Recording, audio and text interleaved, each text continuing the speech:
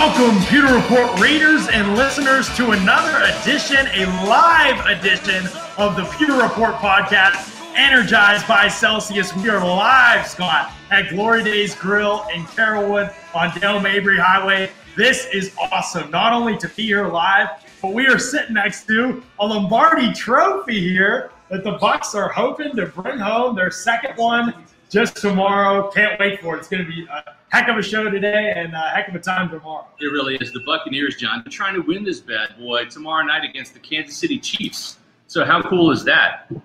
So we want you to come on down here to Carrollwood to visit us at Glory Days Grill, have some lunch, and it's going to be a fantastic time. And if you're looking for a place to maybe have your Super Bowl party catered, well, the best place for the big game is calling up the folks at Glory Days, visiting them online at Glory Days Grill, and they've got some fantastic specials to talk about. But also we've got Celsius that's going to be on hand today with some free product giveaway.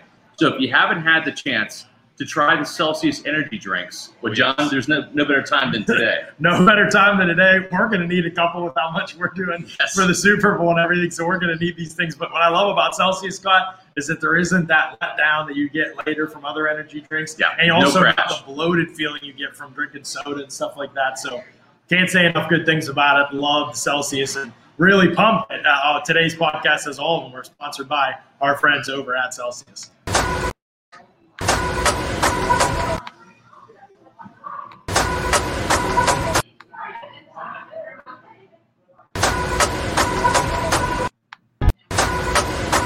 All right.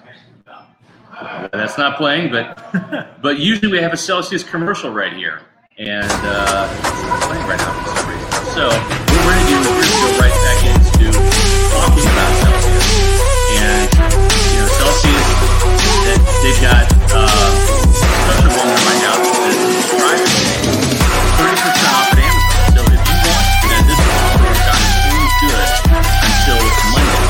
So I've already taken advantage of this. I've already got a couple of going out to my daughter, Ellie, out at Kansas State. What you have to do is go to Celsius, click on those banners on pewterreport.com. They're going to take you right to Amazon. And once you're there, you can save 30% off with the subscribe and save. So it's an awesome way to enjoy Celsius and save 30% while you're doing it. So make sure that you're drinking Celsius when it comes to your Super Bowl festivities and your workouts and everything. This is the beverage of choice here at pewterreport.com. So now, John, we are here at Glory Days Carrollwood, and I'm going to have Jen Omer join us from Glory Days. Jen, come on over here. We've got some tremendous food here, and if you haven't had the chance to eat at Glory Days, you're missing out. Jen, welcome to the Pewter Report podcast. Appreciate it. Jen, Glory Days has been a fixture here in the Tampa Bay community, serving sports fans for well over a decade now? Yeah, just about. Our first one was actually in New Tampa in 2013. Okay. So we're a growing brand, but we've got 12 locations and growing now, so it's very exciting with actually an opening next week. And that's going to be in Riverview. That's right. That's awesome. That's so right. We're at the Carrollwood location right now. I've got one by me in Wesley Chapel, which opened up just over a year ago. Yep. That's fantastic. Where are the other locations in the Tampa Bay area? Yep, so we're live here in Carrollwood. We've got 2 in Pinellas, 1 in Brandon, 1 in Lakeland. We got 1 in Odessa, Lutz area, and then we got Brooksville, Sarasota. So we're trying to hit all those markets in our surrounding Bay Area. And Jen, the good news is this is a great place to watch the big game. Absolutely. But you guys are sold out, right, for tomorrow, all your locations. Yeah, we so are. Unless you have a ticket, Glory Days is not the place to go unless you want to get takeout food. Tell us about those specials. Absolutely. So, yeah, we are sold out every year.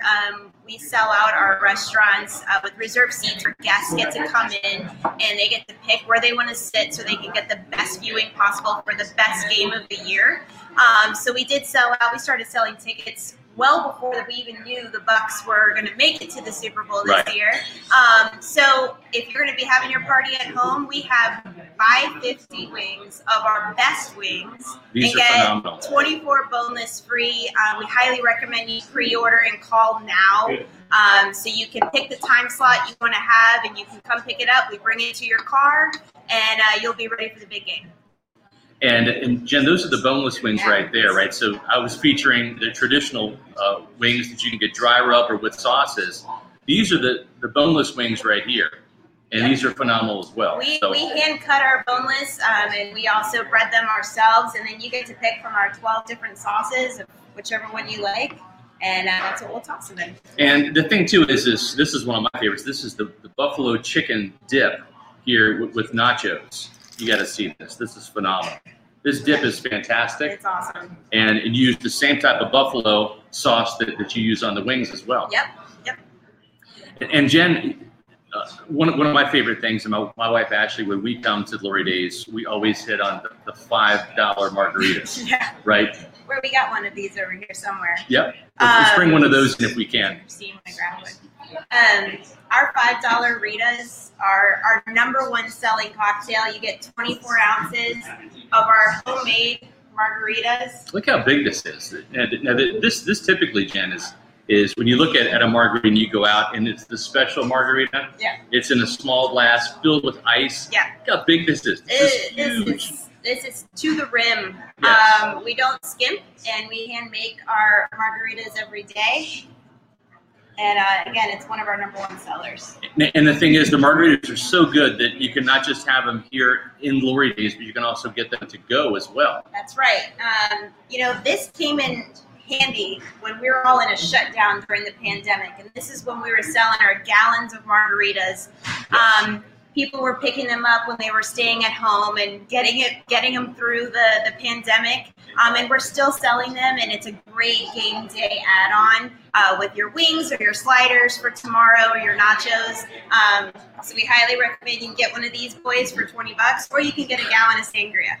It's $20, folks, for a whole gallon of sangria Or margaritas. or margaritas. You can get it flavored too. Yeah. So you've got that to go. You've got the 50 wings, and then you're going to get 25 boneless. 24. 24 boneless 24 wings boneless free. at no charge. That's a heck of a deal. Yeah.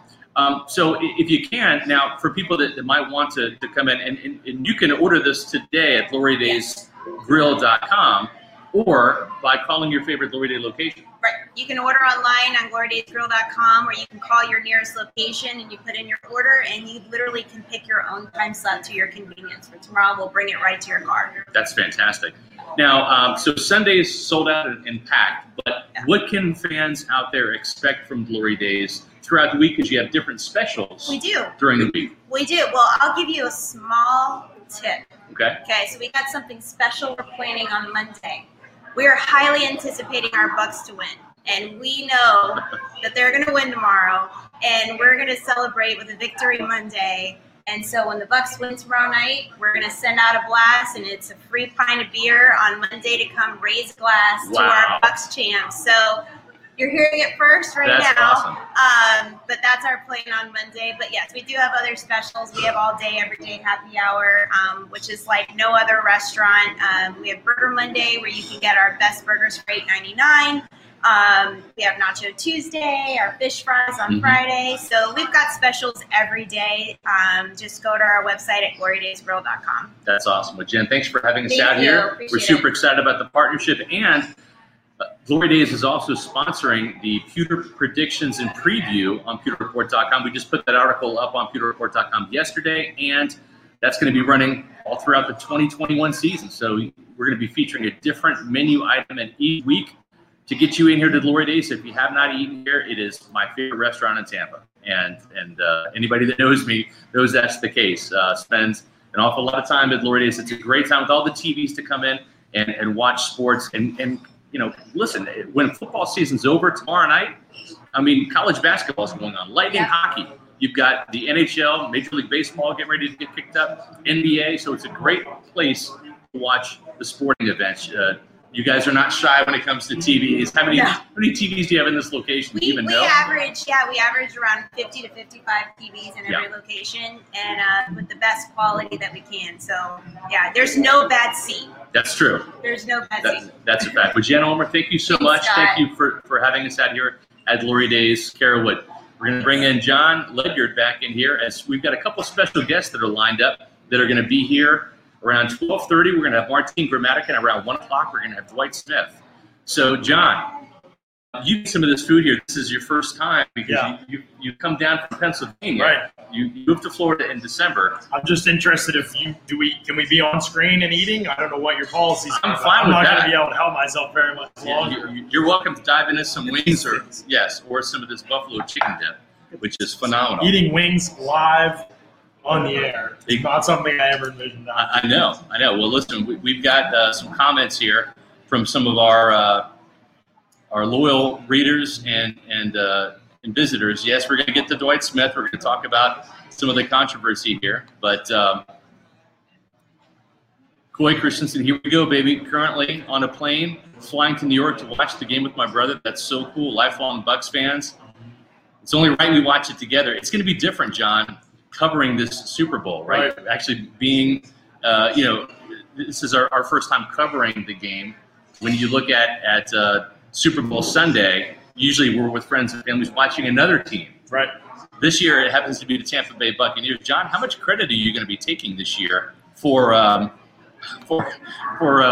helping the Buccaneers, since this is your first year covering the team? It is funny. Thank we you do appreciate the super chats that are coming in now too. If you do have the ability to send us some super chat donations, greatly appreciated. All that goes back in our Pewter Report coverage of the team and of this Super Bowl run, and so we do greatly appreciate those super chats coming in and the fact that they've come in so steadily over this season. Scott, I think I'm going to take all the credit if possible. No, I'm just kidding. But I actually said to Britt the other day, I said, I don't know if you realize, I said, do you realize the Bucs haven't lost since we moved here? Their bye week, we moved during their bye week. That's right. They haven't lost since the bye week. So I'm like, this is a lot of pressure on this game. So if they don't win, it could be a long time. So, John, you're saying it was the adjustments that Drew Arians, Aaron Leftwich, and Todd Bowles made. But it was also you moving to the state of Florida. Mainly was us moving to the state. And you are undefeated at Raymond James Stadium. That's true. So you've seen 2 games. Your first game was the Vikings game. Yep. Then the Falcons week game. 17, yes. So 2-0 at the stadium. So, yeah, it'll be good. Putting a lot to the test tomorrow. And yesterday was my 1-year anniversary. That's right. Report, which is super exciting. 1 year with y'all doing some awesome coverage. And obviously it's been a crazy year in bad ways with COVID and good ways with the football team. And so it's been a lot of fun. So, yeah, there's a lot. Be nice to put a bow on this whole thing on Sunday, but it's going to be difficult. We talked about it at length this week on the podcast. I've gone so far to say, Scott, and I'm curious, you've been around the team way longer than I have. I've just kind of looked through. If the Bucs win tomorrow in the Super Bowl against Kansas City Chiefs, Patrick Mahomes, Andy Reid, where does that win rank for you, do you think, all time in Bucs history? It's tough because this is my 25th year covering the Bucs, almost 26, 25. It's hard for me to put this ahead of the 2002 win, only because that was the first. Right. But, John, sometimes the first time isn't always the best time, right? You know what I'm saying? True. For a lot of things. So this would have to be, I think, and we'll see how it plays out. Yeah. But if the Buccaneers do win, they beat Patrick Mahomes and this Chiefs team, it's going to be up there, and it might even surpass it. We'll have to see. And the reason why I say it might even surpass it is because this is at Raymond James Stadium. Yeah, it's in Tampa with Tom Brady, and it has its own different mystique to it. Yes. That other one had the mystique because it was a homegrown Buccaneer team built with Warren Sapp and Derek Brooks, John Lynch, Wanda Barber, Dwight Smith, Martin Gramatica, Mike Allstott, players that were organically brought up within this organization. And this team has its share too. Right. Vita Vea, Devin White, Sean Murphy Bunting, Carlton Davis, Donovan Smith, Ali Marpet. So it's going to be interesting. Yeah. I feel like that Super Bowl, you're right. Like the first one, it's like always like you have to harken back to that one in a lot of ways. But in my opinion, like the fact that they're an underdog, the fact that it's at home, the fact that they're such an underdog, Tom Brady's age, the fact that they went from a non-playoff team to being a playoff team and then a Super Bowl team, a Super Bowl winning team in that scenario that we've laid out. Like all of that coupled with the fact that the Chiefs might be on their way to being a dynasty and might be they might be one of the better teams we've seen in the last 20 years. No doubt, yes. That puts a lot on this game to me. If the Bucs were to come away victorious, I think it would be one of the most impressive Super Bowl wins by a team ever. Yes, and You know, John, we got one of our special guests here. I see you, Jay Retcher from WDAE. Let's Come go. over here, man. This is Jay. Yeah, let's get you on here. Sure. Yeah. What's up, man? What's up, man? Glad you Nice to finally meet you. Come over here. So we're here with one of our longtime WDAE. And Jay Retcher, congratulations Thank on you, the partner. afternoon show. Thank you very much. You're replacing a legend. Yeah, man, no pressure. Yeah, but at the same time, right? That's how legends are born, right? That's right. I mean, Tom Brady was not supposed to be starting quarterback. That was Drew Bledsoe, right? True. And all of a sudden, something happens, and it's Tom Brady's team. So Ian's like the Mo Lewis, I guess. You got laid the hit on him. So. Exactly. Yeah. So Jay, again, congrats with you and Ian Beckles. You're on every afternoon, WDAE. What's the time slot? 3 o'clock, 3 to 7 now that there's no more coaches show through series. He's Right. a little busy. He's probably going to be a little busy Yeah, I on think Monday. so. 3 to 7 every day on WDAE. And, man, what a time to be alive, man. Yeah. Just kind of coming in at the right time with the Buccaneers. What a historic run. And I'm so Yes. happy for people that have been covering this team for so long, like yourself. And Yeah. This is it's an insane thing. It isn't supposed to happen like this. I know, Especially right? Fans of Tampa Bay. But man, But it's worked listen, out. what a year! And you've really started this right with the Lightning, Yeah. and then the Rays, and now the Buccaneers. So it's crazy how all of a sudden Tampa, in the midst of all this COVID, has become title town. Yeah, Tampa Bay. I mean, Tampa we had Bay, Titus O'Neil on with us yesterday, and he goes, "I know it sounds a little hokey," and I go, "Yeah, it sounds hokey if it's not true." Right. But and you feel the love, man. People say Team Tampa Bay.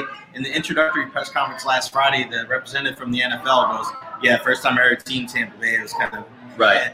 But he's like, the support is real. At the Lightning game last night at Emily Arena, 5-6 times, it was good luck Buccaneers. They play Yeah. weekend in the background, so they have the flag up inside the tunnel before they hit the ice. So it's really cool to see the love from all the teams in Team Tampa Bay. And the thing is, we just had a post on there from Adam over in Ireland, who's a big fan of our podcast. Here you've got Timo Go Bucks from Germany, been a subscriber since the magazine days when shipping was more expensive than the magazine itself.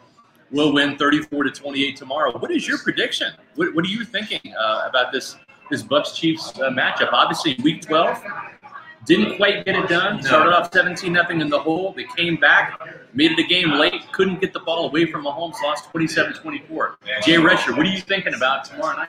Well, the big thing with me, I think the Bucks have shown, whether it's in-game or whether it's throughout the season, of adjustments. Yeah. I think they're going to look at that game, but they're also going to self-assess and go, hey, how are we different? And you guys talk about this a lot as well. As much as the players have gotten better over the year, the coaches have gotten better over the year too. Yeah. So Byron Leftwich knows, hey, what plays work, what plays don't work. Right. I think Todd Bowles, he's kind of going to be the key here. Yeah. Loves that pressure, but it's not necessarily what you do with Patrick Mahomes. Well, exactly. But I think the key here early on is the Buccaneers starting fast. Yeah. Chiefs, we've seen that in the playoffs. We've seen the last couple of years. It takes a little while for them to kind of get going. I think if the Buccaneers get 7 instead of 3 early on, it's going to be a huge key. I got 35-30 Buccaneers taking it home. There you go. I got 34-31, so we're thinking along the same lines. It's going to be points. Oh, yeah. For people that think it's going Yes. to be a low-scoring game, I don't know so much about that, but it's going to be entertaining. I think that's the most important thing for Tampa fans, Kansas City fans, or fans from all around the world.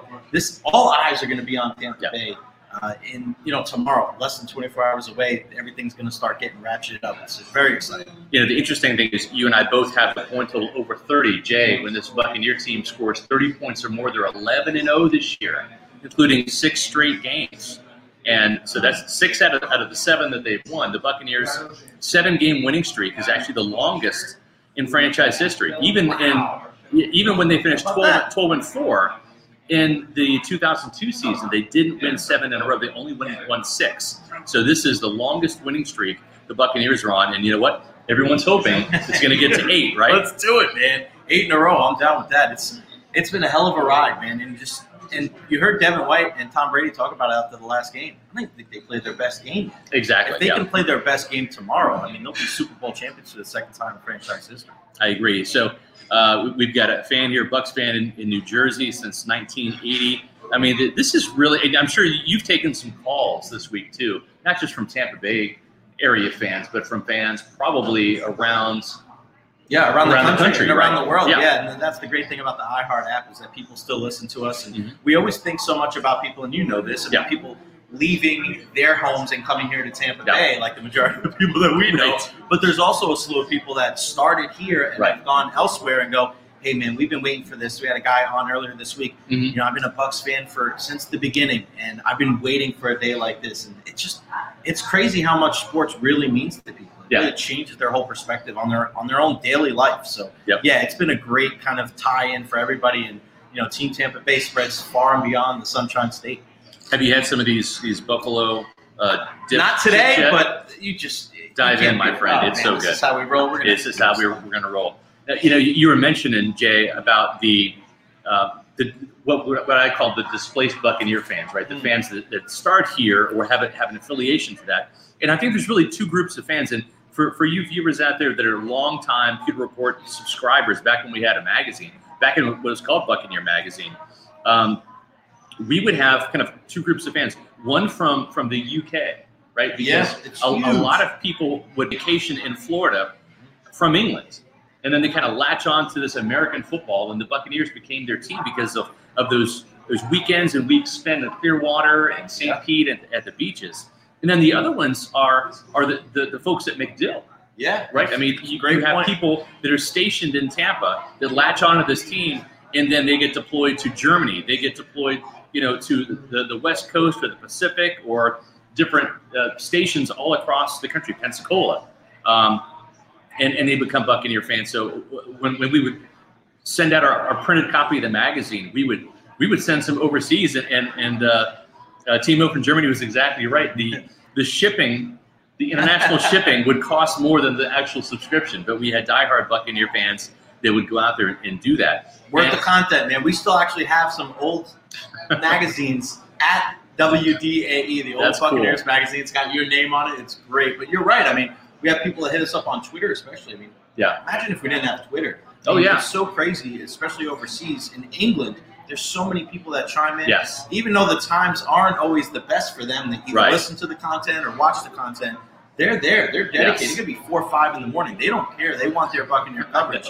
And I can't tell you, at least once a week we get somebody from MacDill. Hey, I got 5 minutes. I just wanted to call in and talk about the Bucs. Hey, we're in Fort Hood or Fort somewhere else, and we're saying, hey, we were stationed in MacDill back in the early 2000s, and I grew up, you know, being a Warren Sapp fan. And those people still call in. So those, you know, those pewter colors really, they cut deep, and they really, people are just such huge Buccaneer fans, and it's been worth the wait for them.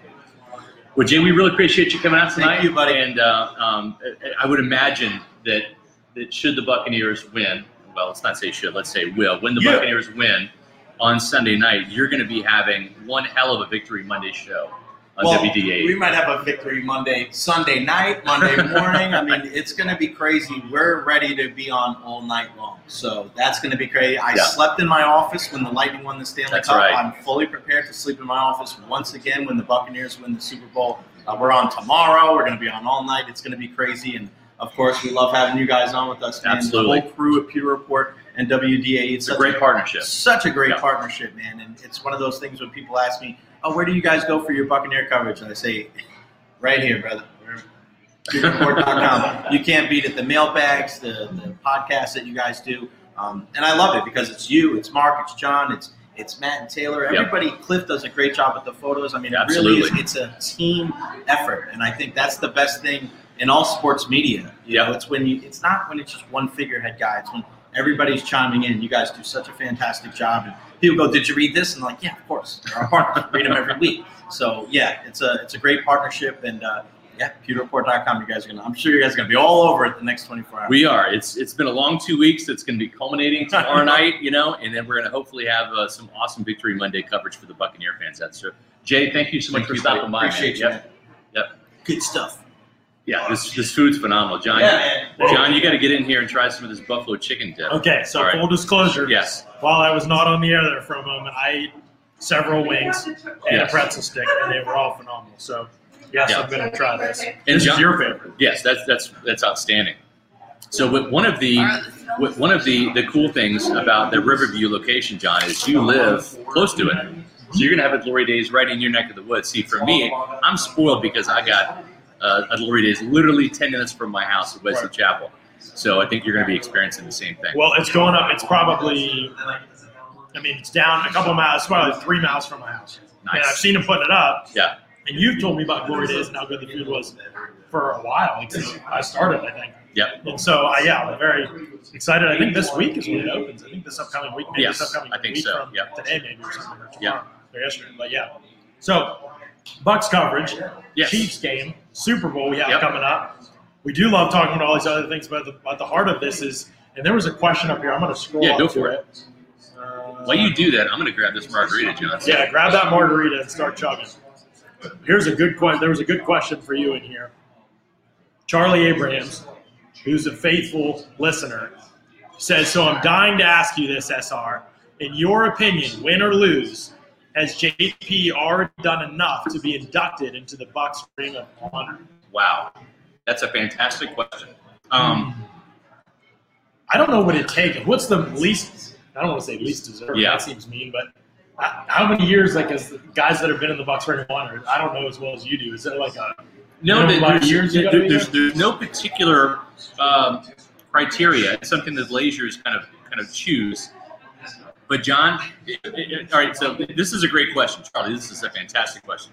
Here's my line of thinking: if Tom Brady wins the Super Bowl this year, I think he's in the Ring of Honor. Oh, Tom Brady. Yeah. Right. I didn't know where you were going with that. I'm just saying, right? So I mean, this is the greatest quarterback season for a Buccaneer. I mean, the yards aside, it's the touchdowns. Now, Brad Johnson couldn't make an argument for being in there too, then, because he brought this team to 12-4 in the Super Bowl. But I'm just saying, he's Brad Johnson at the end of the day. Yeah, and we love Brad, we do. But what I'm saying is, I don't think Tom Brady's done. He's got next year. Sure. And they could be back in this game. You know, where's the Super Bowl next year? Where's the location? Remember? I don't know. All right. Well, wherever it is, I'm just. Somebody throw it in the chat. I'm just saying. I think there's 2 or 3 years here where Tom Brady is going to cement his Ring of Honor status. Okay. So having said that, if Brady can get in the Ring of Honor with only 1 or 2 or 3 years, doesn't JPP, who this is his 3rd season in Tampa Bay. He's been the Bucs' leading sacker twice. He's a 1-time Pro Bowler with this team. Would that be enough to qualify him if they win the Super Bowl? You know what I think helps his cause? I think if he ends up being the Super Bowl MVP. Oh, that would help his cause. I think that would help his cause. Yeah. I'm not ready to put JPP in there yet, but what I am thinking is he's got another year too. He's going to be back. He's going to start. Yes. So he's got another year to help build that case, but I wouldn't rule him out. I think the surefire guys that are on this Buccaneer team that are going in, surefire, are Levante David and Mike Evans. Right. Those are the 2 players for sure that I think are, because of what they've done over their Buccaneer careers. And now they finally have had that missing piece, the postseason, right, to get in. And we'll have to see. I think Devin White has Pro Bowl ability. He's got that type of Pro Bowl caliber ability, and he's already in the Super Bowl now. Yeah. So, and we'll see who comes down the pike. I mean, I think for offensive linemen, it's all about longevity, right? Paul Gruber was in there because he was an Iron Man. I know fans may not like him, but Donovan Smith is playing his best football he's ever played since the bye week. Right? And this guy is an Iron Man at left tackle. And I don't think he's going anywhere next year, John. I think we can kind of break some news. The Bucs are going to have to do some salary cap maneuvering next year.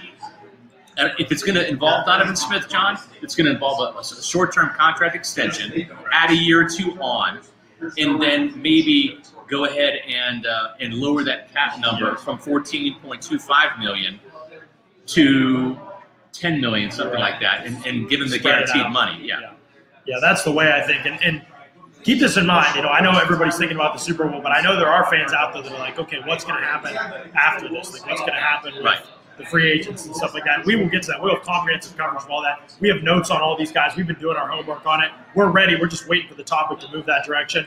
But I do want to say this to Bucs fans, no matter what happens on Sunday night, if the Bucs want to bring back Chris Godwin, Levante David, Rob Gronkowski, and Shaq Barrett, and then keep Ryan Jensen and Donovan Smith, they can do it. And I think they're going to want to keep the team intact. Yes. Personally, I'll be surprised if those guys are anywhere else. And Ndamukong Suh, what do you want to do? And how cheap are you willing to do it for? But he's the second oldest D tackle in the league to take a snap this year, Scott. So in my opinion, Sue is either retiring or coming back, no matter what happens in this game. I think same thing with Steve McClendon. Really, if the Bucks want him back, he doesn't. The money, he's the oldest defensive tackle playing the Texas staff this season, and so for him, it's come back or retire. I think, and so those guys, they have kind of a leverage advantage. Same with Gronk. Gronk's already said he's coming back, so he has lost any leverage. Not that he cares about that anyway. The other guys, Antonio Brown. That's the one every fan's going to want to know about. I don't know whether it depends what. And playoff Lenny. Playoff Lenny. Yes, fans do want to know about playoff Lenny. I don't expect it for Lenny, but I do think AB, it's going to depend what he's asking for and what else he's getting out there, really. I think AB will chase the money wherever that is. This was to resurrect his career. He'll chase the money now, I think. But what was he going to get? How much guaranteed is he going to get? I don't know. Maybe he needs another year to rehab things. I don't know. And maybe he needs Tom Brady, right? I mean, I think that might be a little bit of a cause of concern for some NFL teams out there, John, is okay, Antonio Brown did great in half a season in Tampa, living at Tom Brady's house with Bruce Arians and all these ex-Steeler teammates that he had and coaches that kind of kept him in line. And he was a good boy for 8, well, not 8 weeks. Now I guess we're looking at 10 weeks, right? 11, yeah. But you know what I'm saying? Like, I wonder if that's gives some teams pause out there and say, okay, you were great in that environment in Tampa, but I don't necessarily want to give you a king's ransom, pull up a Brinks truck to the back of your house, dump off some money, and then have you revert to the guy that, worked his way out of Las Vegas, Oakland, whatever it was, No, I agree. It's going to be an interesting situation with him on a lot of levels. I mean, he's also got, I've lost track of the dates now, but I think he's got some legal stuff coming up too. That's going to have a lot to do with whether he plays again or not. So that stuff's all still coming our way. So James White. Well, it's interesting, right? We're talking about free agency, and it is funny on Twitter, right? And it probably gives Buccaneer fans, John, a little bit of a heart attack maybe to sit there and see, like, oh gosh, oh no, the Colts are going to be after Chris Godwin. Okay, well, let them come after Chris Godwin because I think he's going to get franchised. I think Chris Godwin's going to get the franchise tag, and they're going to try to do a long-term deal with Shaq Barrett. But it's kind of funny to see, the so-and-so team is looking at Shaq Barrett as free agent number one, pass rusher, and all that. I think the Bucs are going to get the right of first refusal from a lot of these guys because of the success they had. But since we're talking free agency, James White in a Bucs uniform, it's interesting, John, because if Fournette goes, we know that LaShawn McCoy is not going to be back given his age. So you've got Ronald Jones and Keyshawn Vaughn, 2 guys. You're going to need 2 more. One of those guys, and I think if there's been one bone to pick in this offense for Tom Brady, is it hasn't been that reliable pass catcher. We've seen the drops by Fournette. We've seen the drops from Rojo. But having that pass catching running back out of the backfield, and John, James White, Rex Burkhead, Dion Lewis, all 3 guys have played with Brady in New England, all going to be free agents. Right. There's a lot of options they could go to. I mean, I said this throughout the season. It's not necessarily a really difficult position to fill. They just kind of missed it. It's the only thing they missed on basically all offseason. Now, they've obviously got capable people. It's not like there's a lot of guys that play running back in the NFL. Like, it's probably one of the positions that I would say that's deeper around the league. And Fournette's been a capable receiving back. Pass protection is really where they hurt. I always go back to, Scott, and I know we said some listeners mentioned this, but Dare Ogunbowale, if they had kept him and maybe not signed LaShawn McCoy, do you think – I mean, you watched Dare protect for years, but I just came in watching last year's tape. I thought he was the best pass protector back then. I did too. I like Dare. I wish he had stayed for sure. Sorry, I'm getting down on these nachos. They're just too good. No, you're good. Go ahead. We're here for 2 hours, folks. So that's I'm going to eat too. But, so I think it's like one of those things. Dare Ogunbowale, like, you can fill the role. I don't know that you need to use a first-round pick on it, but we'll certainly be talking a lot about that when the offseason comes too. James White will be a possibility. So we'll see. I mean, I think that there's definitely we're getting off-season questions. I wasn't expecting this today, but we got to tackle them. Animal asked for a $5 super chat, and we appreciate that, Animal. Could you foresee the Bucs drafting a quarterback this year? I mean, I think it's possible they will start doing their homework on quarterbacks this year. I would bet against it, at least in the first round. I'm assuming we're talking about early in the draft.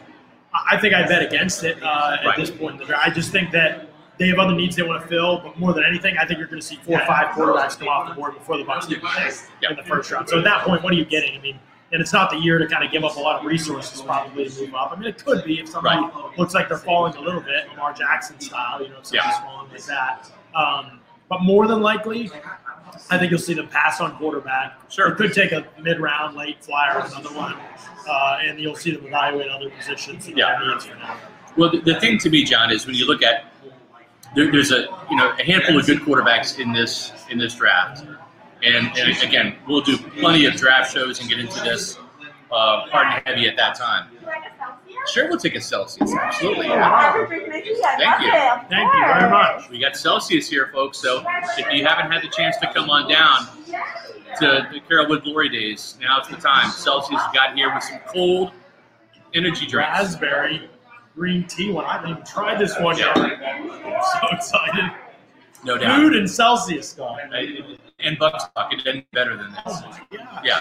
Super Bowl weekend. Let's go. So when it comes to quarterbacks, and I've told Jason like this. I do give Jason my 2 cents. Yeah. Sometimes in person, sometimes via text.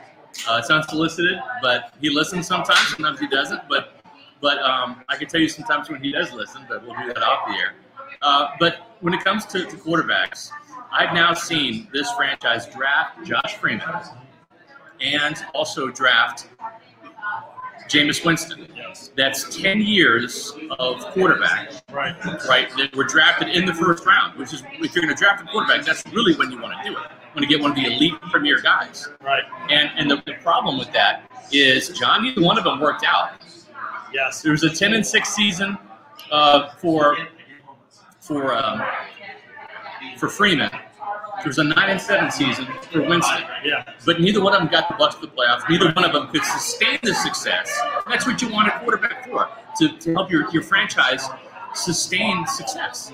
And so, to me, I think that's that's something that is concerning when you draft a rookie quarterback. Yeah. Is for every Patrick Mahomes and Lamar Jackson, there are tons and tons and tons of misses. Right, and it's the hardest position to evaluate. I mean, everybody's got the misses, and that's if you're drafting, at the very top with Jameis Winston, an overall pick. And it took 5 years for them to figure out the guy. And so, yeah, it's a very difficult position, and that's why it's so important. If you're picking 31 to 32, lower by 32, then you're not in position to take the best quarterback in the draft almost all the time. I mean, the Russell Wilson, Tom Brady situations are the exception overwhelmingly rather than the rule. So I just think it's very important that people are realistic about, you can get a quarterback at 30 and 32, but you're almost certainly not getting the best quarterback in a draft like this, where there's probably 5 going to be gone at that point. You're probably not getting anywhere close to the best one. So you were literally taking one to take one. And I said this when they took Keyshawn Vaughn. That's just a bad strategy for the draft period. You don't want to do it with any position. You definitely don't want to do it. Now, I see some value, in having somebody learn under Tom Brady, to learn under the best quarterback in Tampa Bay history and NFL history.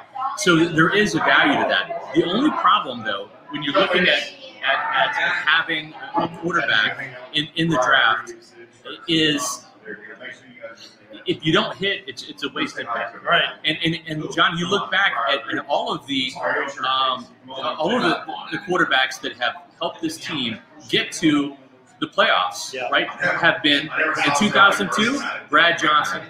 In 2005, it was Brian Griese. Now Chris Sims came in and helped out after the broken or the torn ACL actually by Griese. I'm trying to remember injuries for a minute. Sims injured the spleen, but that was in a non-playoff year. Okay. But then you look in 2007, it was Jeff Garcia.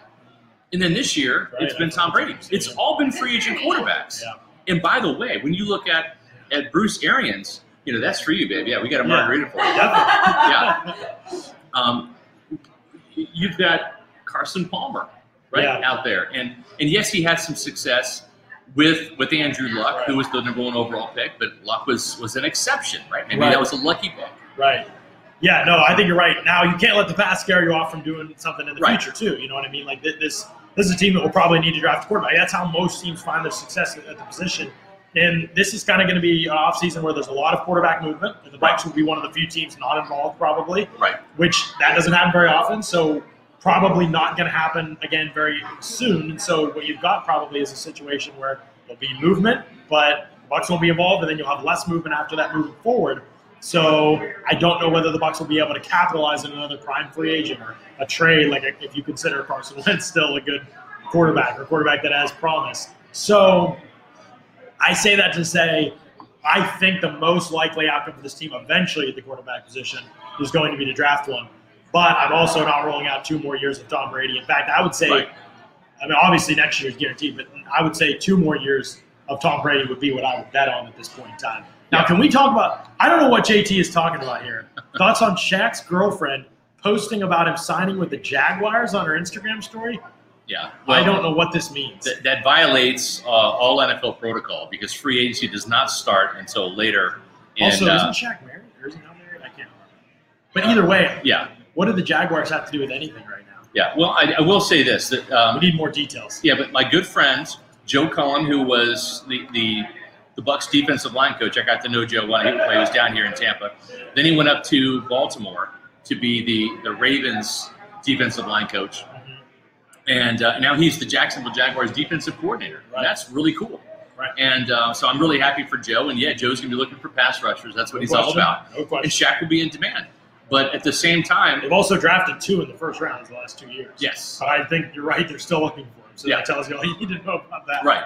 So I wouldn't be surprised if Shaq Barrett gets his play in free agency. Oh, he'll get play if he is. For sure. For sure. But the thing about Shaq is, and I was asked when I did the taping for the Insiders on WDE, who was my pick if it's going to be a defensive player for the MVP? Who would it be? And the player that I picked was Shaq Barrett. Who's got a great matchup, right? Yeah. Andrew Wiley, the right guard, is moving to right tackle because Mike Remmers, who was filling in at right tackle for Mitchell Schwartz, their best offensive lineman, is now moving to left tackle. So this is almost like the Green Bay situation all over again, John, where David Bakhtiari's out, and it prompted the Packers a couple weeks ago to move Billy Turner from right tackle to left tackle, right. And then you bring in Rick Wagner off the bench to play right tackle. And Rick Wagner got schooled by Shaq for 3 sacks. Right. I could see Andrew Wiley, who's a guard, coming in at right tackle, getting schooled for 3 sacks. And to me, John, in a year where Shaq Barrett underwhelmed in terms of statistics, not pressures. He was second in the league in pressures. But in terms of getting the quarterback on the ground and the forced fumbles, 8 sacks compared to 19 and a half. John, if he's the Super Bowl MVP and Shaq gets 3 sacks in the Super Bowl as a result, that's the equivalent of him getting 19 and a half sacks because he will be that will be the story. Oh yeah. Right? On Monday. Doesn't matter who his opponent was, that'll be the story. Exactly. And what a bigger stage. You couldn't ask for a bigger stage if you're Shaq Barrett heading into free agency than to have that type of command performance in the Super Bowl. Right. No, I completely agree. I think that he has been really impressive in the playoffs. Shaq, like so many Buccaneers, I know this is going to sound so cliche to fans sometimes, but he's not wired like a lot of football players that I've covered in my life. There's a lot of guys in the Bucs like that. I wasn't sure, I'll be honest with you, Scott, I wasn't totally sure what to make of it at first. I thought, man, there's a lot of players on this team that they're just really nice guys and they're really about team first. Everybody says it. Some guys actually live it. And I'm not saying Shaq's going to take considerably less money or anything like that. I think that he's going to get paid for sure. Right. But it's definitely a situation in my mind that he's going to consider what's happened in Tampa and what has the opportunity to happen over the next 2 years pretty strongly before he makes any free agency decision. I think it's really important. And just talking about one of the nicest team-oriented Buccaneers. Yes. We got one of the nicest team-oriented Buccaneers of all time here in Martin Gramatica. I love it. Martin, why don't you come around and join me here? All right. Thank you so much. Super Bowl kicker, Martin Gramatica. Look at this shirt, man. This is fantastic. How you doing, Good to see you, my friend. Right. How are you? Good. Absolutely, So we got Martin Gramatica, Super Bowl champion here. Martin, you want to come a little closer? Yeah, let me move his plate. Sure. I don't want to breathe all over his plate. No worries. We're good. Yeah, we got all this food here from Glory Days. How's that? So, how are you, man? This is exciting, right? Oh man, it's super exciting. Yeah. I can't. It's like surreal still. I don't think we're gonna it's gonna hit till we see the team kind of come out of the tunnel. Right. That's kind of how I feel. I didn't really realize I was in the Super Bowl until our bus drove up to the stadium, and then you saw everything: Super Bowl flags, banners, everything. So that's kind of when it hit me. So as a fan now, I think that's going to hit us when they come out of the tunnel. So the interesting thing is Martin, is you were the Super Bowl kicker 18 years ago in 2002. But Martin, you've been covering the Buccaneers. I have. Right? You've been actually in the stadium, so you're dialed into this Buccaneer team. And what are your thoughts on them making the Super Bowl in Tampa at Raymond James Stadium? Yeah, no, it's been amazing to do the Spanish broadcast for the team, and it made me feel part of the team again. It made me get closer to the team, because before that, I followed them, I cheered for everything, but you have your life. I have my kids play sports, so I'm all over the place on the weekends. Now I have to watch every single game, which is amazing. I'm super proud of the perseverance from this team. Because for the last 18 years, I've not been the greatest. Right. And all of a sudden, you build a team that it's Super Bowl or bust. Right. And to be able to achieve that, because it's not easy, the pressure these guys were under. Because when you build a team, and not just the players, but the organization, Jason Light, the coaches, you got to win today. And they achieved that. That's amazing. Because how many teams build themselves to win now and not look at the future and never make it? The New Orleans Saints are a prime example, right? They mortgaged their future. The Saints are like $92 million over the salary cap next year. And Drew Brees is going to be gone. They had 4 shots at it. They were NFC South champions 4 years in a row, and they didn't make it. Right. And it was the same as the Cleveland Browns a couple of years ago. That's right. They were paper champions. They called them. Well, that pressure is not easy. And well, when you have the GOAT, though, that it helps a little bit. The whole year I've been saying, let's just get to the playoffs. It doesn't matter if we're 1 seed or 7 seed. Just get in. Just get in. Yeah. He'll figure it out. He'll get us to the Super Bowl, and thank God it's happened. All right, so we're going to get down memory lane here a little bit with you, Martin, okay? I'm scared when you pull out the phone. I just got some questions here. So it's funny, when Jason Light spent that second-round pick on Roberto Aguayo, fans were like, you don't draft a kicker, come on. I was like, wait a minute, you do draft a kicker, he's the right guy. Because Martin Gramatica was a third-round draft pick in 1999 by the Buccaneers. It was a dream come true. It's one of those phone calls that I'll never forget. Yeah. When Rich McKay picked up the phone, called me, and then Tony Dungy jumped on the call and told me, welcome me to the team, and you're going to be a Buccaneer. Because honestly, if I had to choose a team, it would be the Bucs. Bill was playing at USF. Santiago played after that. My wife went to USF. Well, I didn't know her then, but still, it was pretty good. So I wanted to come to Tampa. Yeah. Obviously, when you get drafted, you go anywhere. Yeah. But to get drafted by what I believed my home team was amazing. Well, the cool thing for me, being a Kansas State alum, was I saw this guy. Hey John, can you cue up that Gramatica clip here? Oh. Yeah, we're gonna get on memory lane here. I told you, right? Let's see if we can get this thing. Snap down. Grammatica's kick is up. The kick is long enough. The kick is good. He knocked it in there. 65-yard field goal for Martin Gramatica. It's a new Kansas State record, and the Cats will go to the locker room with a 59-7 lead. Yeah. There you go. So that was a 65-yarder that you made at Kansas State, our alma mater. And that was a Luke Rosa year for you. That was, yes. Yeah. The awesome thing about that is just the team. You saw how excited they are for me. That's the type of team that we had. We were really united, really close. And that's what we built here in Tampa with Tony Dungy. Yes. We started to build something like that, and then obviously Gruden got us over there. But yeah, when you play on teams like that, it's amazing. Well, it was so cool, too, because obviously everybody knew about your celebrations. You're a soccer player at heart. Like, you could not that was your goal. Like, that was goal. That was you making the points for the team. And so your Buccaneer teammates totally embraced that here, and they loved your celebrations. Yeah, no, it was great because at first when I got to the NFL, you just don't know how people are going to act. And I remember Trent Dilfer was our quarterback in my rookie year, and he was all fired up. And the first time I did it, and I did it in the preseason, I'm like, look, that's my Super Bowl right now. I just made it to the NFL. I don't care if it's regular season. I'm excited to be here. I'm excited to score points. So for me, it was like a soccer goal. I just don't understand how guys can do something positive to help their team, and just like, I'm used to no, man, you gotta get excited. And sports are about having fun and excitement. Oh yeah, and that really endeared you to this fan base, like no other. I think still today you're probably the most popular kicker, and of course that's not too hard because we've seen some really bad kickers here. But at the same time, though, you winning the Super Bowl, your Pro Bowl season, just the celebrations that you had were legendary. So the interesting thing is what brought you to Kansas State was Jim Leavitt. Right. He recruited you. Jim Leavitt was the co-defensive coordinator when I was in school there, because I'm older than this guy right here. Yeah, but not much. and Bobby Stoops is the other defensive coordinator at Kansas State. So you got recruited to Kansas State. Then the Bucks draft you. And in the year that I came to Tampa Bay, in 1995, I walked in the door with Derek Brooks and Warren Sapp in 95. That was Jim Leavitt's first year building the USF program. Literally, from nothing. Right, from nothing, yeah. He had a trailer, didn't have a football compound or anything. It was literally a trailer. And then he recruited your brother Bill to go to USF. Right. Yeah, the thing is, that's Coach Leavitt's loyalty to Bill Snyder. We had 22 guys from Florida at Kansas State at the time. And when he came to Tampa, Darren Howard from St. Pete. Right, Darren Howard. I mean, we had Mike Lawrence. Tim Colston. Yeah, we had a bunch of guys.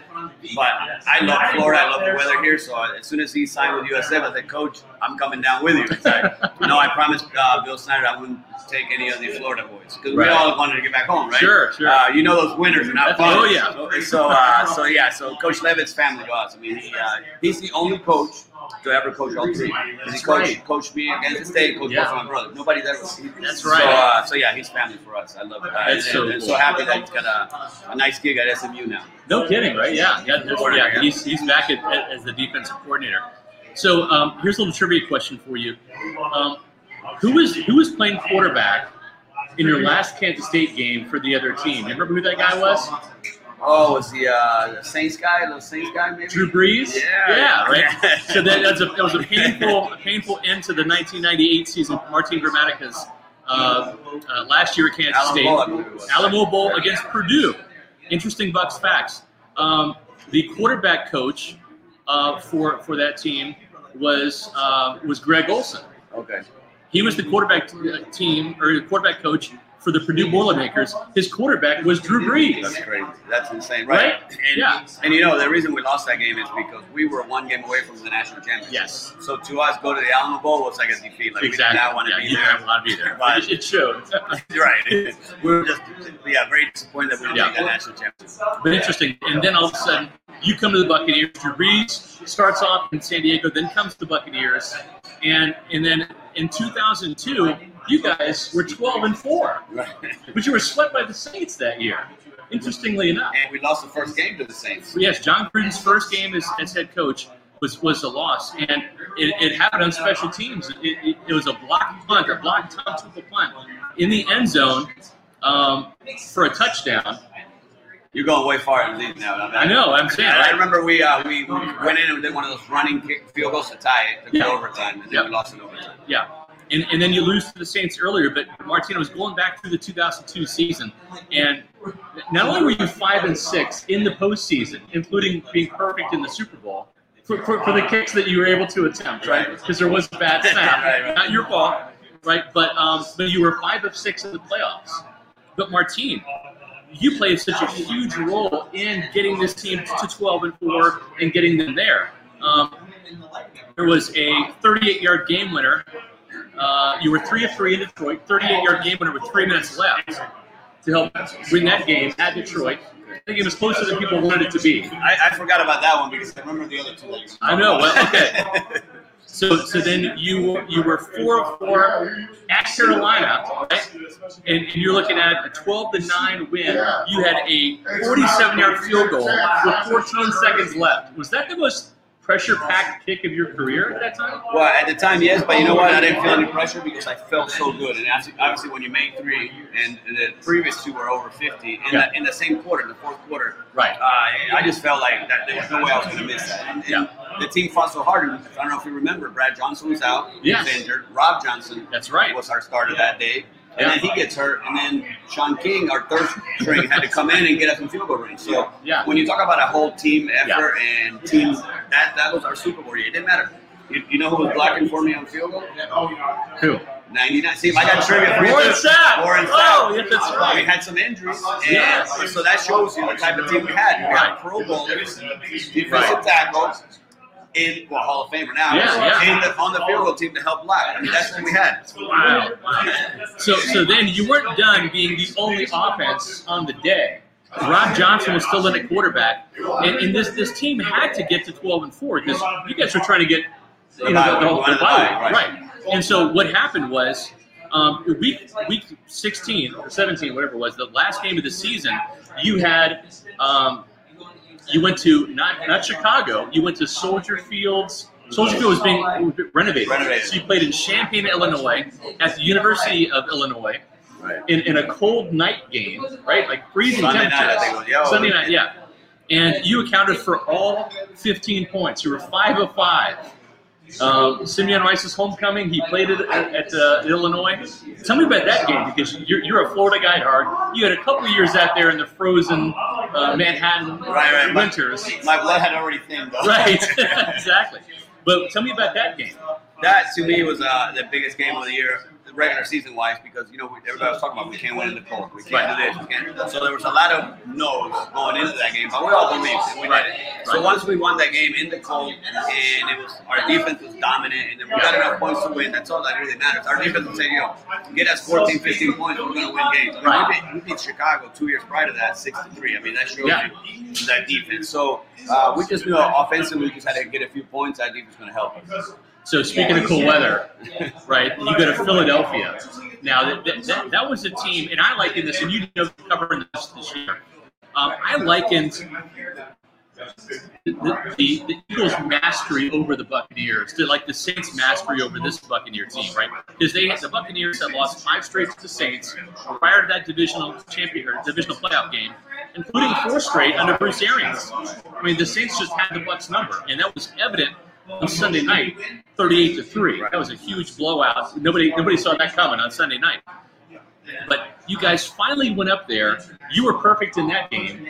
What was that atmosphere like? Because to me, and I went on the Jim Rome show after you guys beat the Eagles, and I was asked, well, how does this team match up against the Raiders in the Super Bowl? I said, it's over. The Bucs won. He said, wait a minute. And we're talking Rich Gannon, we're talking Charlie Garner, the Raiders. I said, no, you don't understand. They've already won the Super Bowl because they beat Philly and shut down the bet. And that's exactly what my line of thinking is. When this Buccaneer team beat the New Orleans Saints in New Orleans, I picked them to beat the Packers. I picked them to beat the Chiefs. Tell me about that. Am I onto something there? No, 100%. When we beat Philadelphia in Philadelphia, it didn't matter who got to the Super Bowl on the AFC side. Yeah. We didn't care. I mean, that was our Super Bowl. That was going to be our toughest opponent. They had beat us the last 2 years in the playoffs. Right. So, and it was one of those, again, called nobody in the country or in the world thought we could win that game, except our locker room and maybe a couple fans. I don't even know if our fans believed us to win that game. But we went out there, and obviously it was a whole team effort again. And that was one of the most fun games I think I've ever experienced. Just the environment, because everything against you, the adversity, and just the perseverance of this team to just keep fighting. I see a lot of similarities with our team this year. Right. Like you said, you go to New Orleans where nobody expects you to win. I had a really good feeling we were going to beat New Orleans. I thought they were going to come in here overconfident, and we were going to be able to get them. I was worried about going to Green Bay after Green Bay.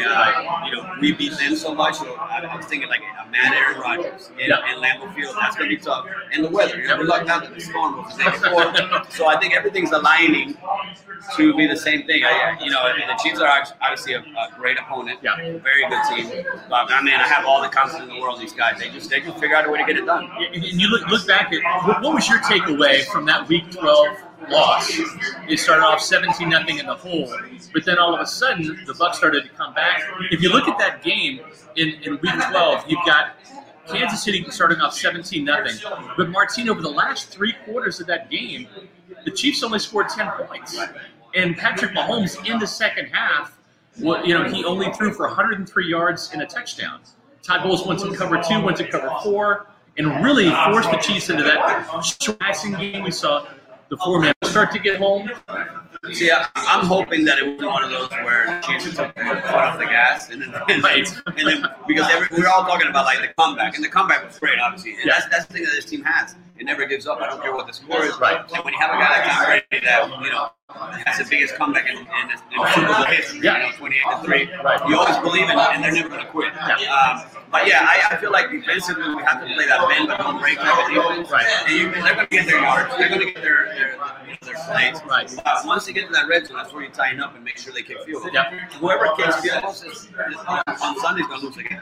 This is a game where we have to score. I agree. Now, so what you're saying is the kicker should be a factor, but on extra points. 100%. They're not giving us anymore. So. But the interesting thing is you look at Tom Brady's Super Bowls with the Patriots, it usually comes down to an Adam Vinatieri field goal, a Stephen Gostkowski field goal. This could come down to a Ryan Succop field goal. And Martina, I love you, right? I mean, we're K-State brethren here. We're Buccaneer, faithful. But Ryan Succop, the year this guy's had, tell me about it from a kicker's perspective. It's the best year I think any kicker's had. 90% in terms of field goal percentage, 92% in the extra points, which they're field goals themselves. These Right, days, exactly. right? No, he's had a Pro Bowl season. Yeah. There's no question he should have been in the Pro Bowl. If there was a Pro Bowl, that he was the guy that should have gone. Yeah. And we didn't have the luxury of losing games because of the kicker this year. Right. When you bring Tom Brady in for a short period and you're built to win now, and that's why I think the Bucs made a great decision. And not to say that Matt Gay won't be a great kicker in the league. He could. And he did really good with the Rams. Right. But Succop has been that guy. When he lines up for a field, you know it's going in. And That's right. And they're going dead center. So it's not like he's sneaking a man. They're all dead center. So, yeah, he's had a phenomenal year. So right now, we're not sweating when we're lining up for a field. So it's awesome to have that feeling. Ryan's done a phenomenal job. So you're going to be following the game? I am. Tell me about what that experience is going to be like for you. Well, I don't know until I get there. It's gonna be where I told Carlos, the play-by-play, I said, I hope you have a lot of words because I may just be frozen. Because there's times like when there is a big play, I'm like frozen watching it. He's like, hey, he taps me on the shoulder like you got to talk now. Right. Or the fan in me comes out and when Mike Evans sprained his knee, we had a little beat moment. But yeah, so it's going to be amazing. I still cannot believe it. 3 years ago when we started doing the broadcast, that I would be calling a Super Bowl in my hometown, in my home stadium for my home team. I know. For a team that you played for, that's so amazing. I couldn't believe it. So Martine, I got two awesome stats for you to use in your broadcast that I dug up, right? Number one, the key number is 30 points or more because the Buccaneers are undefeated. They're 11-0 this year when they get 30 points or more. Okay. All right, so the Bucs, and that's why I'm predicting a Bucs win 34-31. What is your prediction for Sunday's game? Well, I've been predicting that the Bucs win. I don't give a score. It doesn't matter. The score doesn't matter. As long as it's by one, right? It doesn't matter. So Bucs win. Okay. So the other statistic is, and if you remember this Week 12 game, this is one statistic that really bothered me because I'm up in the press box with John Ledyard watching this game. And I'm thinking to myself, it's like, like 3rd and 2 is a rundown, right? I mean, I understand this is a pass-happy league. You got Tom Brady, all this stuff. And from when you played, there's a lot more running back in the day, especially Mike Wallstad, Michael Pittman, et cetera, right? But when they would go empty, and they did that 4 times in the first half, and they were 1 of 4. On 3rd and 1, 3rd and 2, or 3rd and 3, throwing the ball from empty, right? Because when you're empty, there's no threat that Tom Brady's going to run the ball, right? No. And it's no surprise that they had to punt, and the Chiefs built that lead. Not just because the defense gave up those touchdowns to Tyreek Hill, but because the offense wasn't doing its part either. Since the bye week, that's one of the adjustments this team has made. They have run the ball on what I call 3rd and short, 3rd and 3, 3rd and 2, or 3rd and 1, 10 times since the bye week. Martine, you know what the percentage is of making that? 9 out of 10. They've converted 9 out of 10 third downs by running the ball on 3rd and short. 3rd and 2 is a rundown. Run the ball. Run the ball. That's why the bye week was phenomenal for us. Yes. It was the perfect timing for a bye week. Yes. On the mental side, the guys need a break. The season's so long, especially with the pandemic. And they were out of gas, one thing. I mean, you saw it in Kansas City. Right. You just were out of gas. You need that break, but not only that physical break, that mental break. Yeah. Where you get away for a little bit, and then it came out perfect time. We had four basically playoff games to get into the playoffs. And that's why the most dangerous teams getting into the playoffs are the ones that are peaking at the right moment. That's that need those games. Because look what happened in Pittsburgh. You start off hot, then you start to lose everything while you get into the playoffs. We're the opposite. We're on and off a little bit, but once after that bye week, we're on fire. Yep. And so, that one time that they didn't make it, I mean, the 9 out of 10, 90% is pretty good, right? The one time they didn't make it was in New Orleans. They tried to run Ronald Jones up the middle on 3rd and 1, and he didn't get it. Sure, they did it on 4th down. Quarterback sneak. Yeah, there you go, quarterback sneak. We didn't get it, but we got close enough to get it. But they got it, exactly. Right. So that's my big offensive adjustment is if Byron Leftwich, if they scrap that empty formation and stick with the running game, because possessions matter. The one thing I learned from John Gruden in all of his years of coaching, I had a great relationship with Gruden. But the one thing I learned from him is he says, when you have that possession right before halftime, right, and you might get the ball back with 40 seconds left, 80 yards to go. If you don't try to go for it there, that's one of either 10, 11, or 12 possessions you get the entire game. Right. That's a scoring opportunity. And there's some coaches that are like, I'm good. We'll take this in at halftime.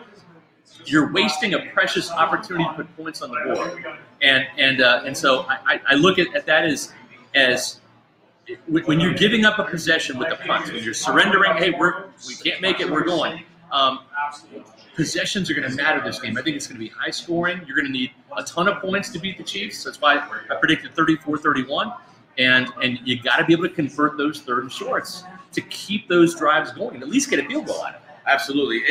But the other thing too, though, 3 and outs are not bad compared to what we used to have in the past, where they were big sixes. So every now and then, if you don't have anything, that's the great thing about Tom Brady, though. Yes. He doesn't force the ball. He doesn't give the ball away. So at times you got to say, okay, you got one. Well, let's punt. But I agree with you. Every possession is going to matter. Like I said earlier, we got to put our kicker away. We cannot kick field goals and win this game. So obviously, at the end, if we need one, that'd be great. That we have something. But early in the game, you've got to send a message by scoring touchdown. Exactly. That's what hurt the Saints, because when we were down 6-0, I said it in the broadcast, this could be a lot worse right now. We could be down 14-0. Exactly. Right. You're not coming back. Usually against a team like the Saints, where you're down 14-0, but 6-0, then you still have a chance. So I agree with you. Every possession matters, but I would say we need touch-ups, no field goals. Even though I'm a kicker, I would love to see Ryan Sutton have a great career year, career day.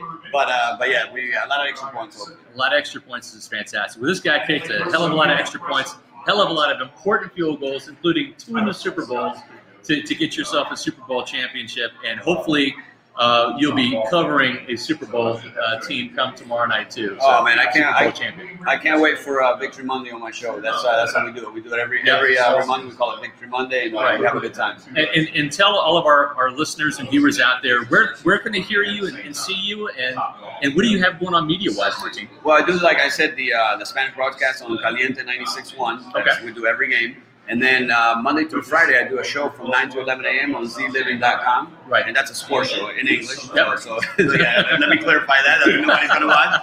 And then you can follow me on social media, Martin Gramatica 7 on Instagram. That's where I post usually what we're going to talk about that day. So those are my 3 plugs. Well, and Martin, it didn't take a lot to have you retire to the state of Florida, right? You're a Floridian, at heart. My house stayed right here. Yes.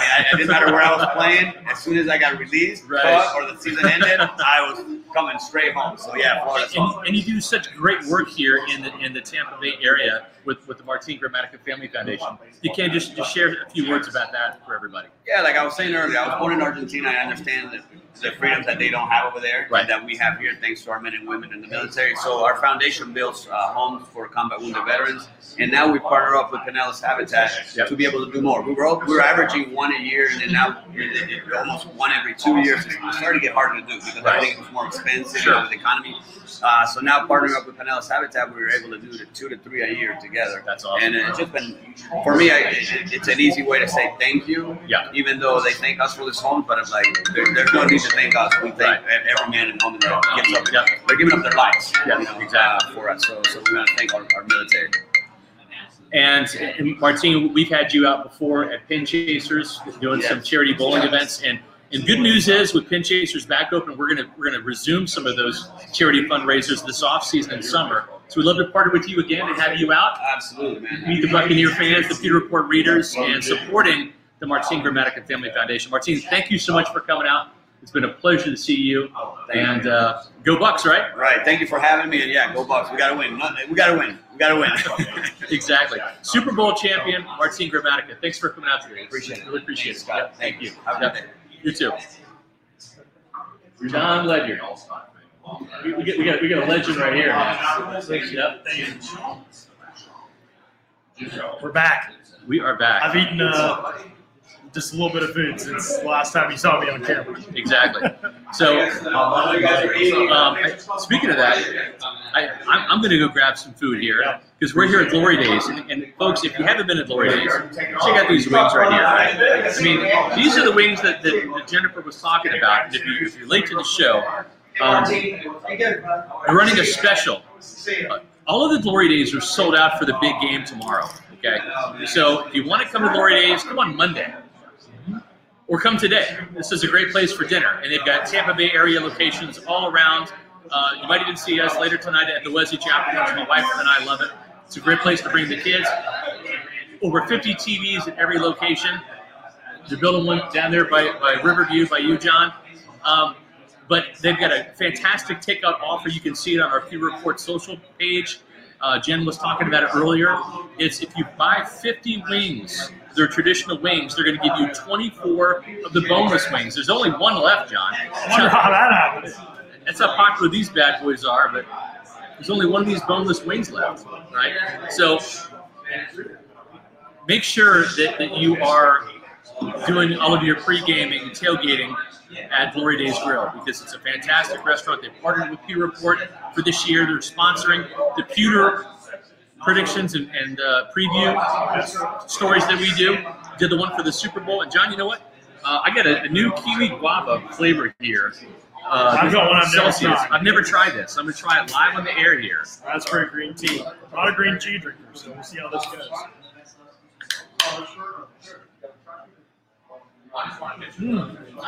That's a good one too. Still haven't had one. I just like. Wait, you've never had kiwi guava? I've never had the kiwi guava. That's a good one. Yep. This is really good. It's a little sweet for me, but it's really good. Somebody shout out the kiwi guava, Yes. I think, in the chat early on, and then we ended up with one. Exactly. So I got one here. Finally tried it. I mean, John, they've got like 20-some flavors to choose from. It's insane. And then the heat line is out now. Yeah. And it's incredible. Those are a couple of my favorites. I've had a bunch of DMs from people. One person told me, a fan told me that Celsius has changed the game for them. They said they used to drink soda all the time, and now they don't drink it at all. Right. Celsius has completely replaced soda for them. But there's no sugar. There's none of that bad stuff. There's none of that bloated feeling you get from soda, and they love it. And they've been way healthier for it. And so I love hearing those stories because I think like health and fitness and stuff is really important. So I love hearing stuff about that. And what a cool thing that Celsius has done to be able to produce a product that can replace something like soda, which I know for many people is like borderline addictive, and be able to add it. So yeah, it's pretty cool. Definitely check out Celsius if you haven't. I just went around when Martin was on, and I talked to a couple of people who were trying it for the first time, and they love it. They can't believe this thing has no sugar in it, that it's good for you. So it's pretty. People are converting pretty quickly once they try Celsius. Yeah, it's awesome. We're going to have Dwight Smith here in a little bit. I believe he's en route right now. That should be an interesting conversation from one Super Bowl champion to the next. And right now we're going to bring on Taylor Grizz Jenkins. Wow. Followed by Matt Matera. This is a very special moment, a very special appearance by Taylor Grizz Jenkins, who now I think Taylor, other than Scott, I think you're the Pewter Report member. Actually, today is the first time I've met Mark Cook in person. First time in person. He said I was taller than he thought I was going to be. He didn't even know who I was at first, even though I was on the air with Scott. But obviously you and Scott have spent the most time around. And then I met Matt yesterday at the convention center, just kind of running into him. But you've been on here, Taylor, recently, but not too much to talk about what you're expecting from this game, expecting from Bucs Chiefs. And people can read your preview and prediction over at pewterreport.com. But at the same time, they haven't heard it in your words. If you're the Bucs offense in this game, what is it that makes you think they're going to have more success this time than last time?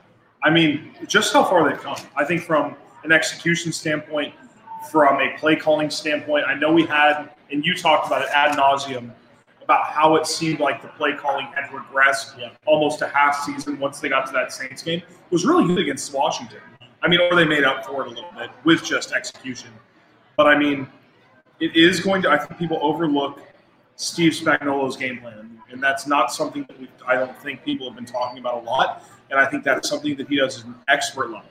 Right. So, I mean, he's not a guy that is ever, I think, going to limit you with that defense to 10 points, but he's not a guy that you're going to score 30, 35 points on a whole lot just because of the way they like to deploy dime defenses, which I think is a great way to counter what the Bucs are trying to do. If you can stop the run and then deploy those defenses and keep guys like Mike Evans, and that's when you see guys like Cam Brate lead the team in targets through 2-3 weeks in the playoffs, because you have such a better matchup by the time you get down to that 4th, 5th option. So you just have to be consistent. You cannot be predictable like you were in the Packers, where you are living on 3rd down. Right? You can't be sitting in 12 third downs throughout this game and expect to win it, because even with Tom Brady, even if the execution's good, you're not going to convert enough 3rd downs to keep up with the Chiefs.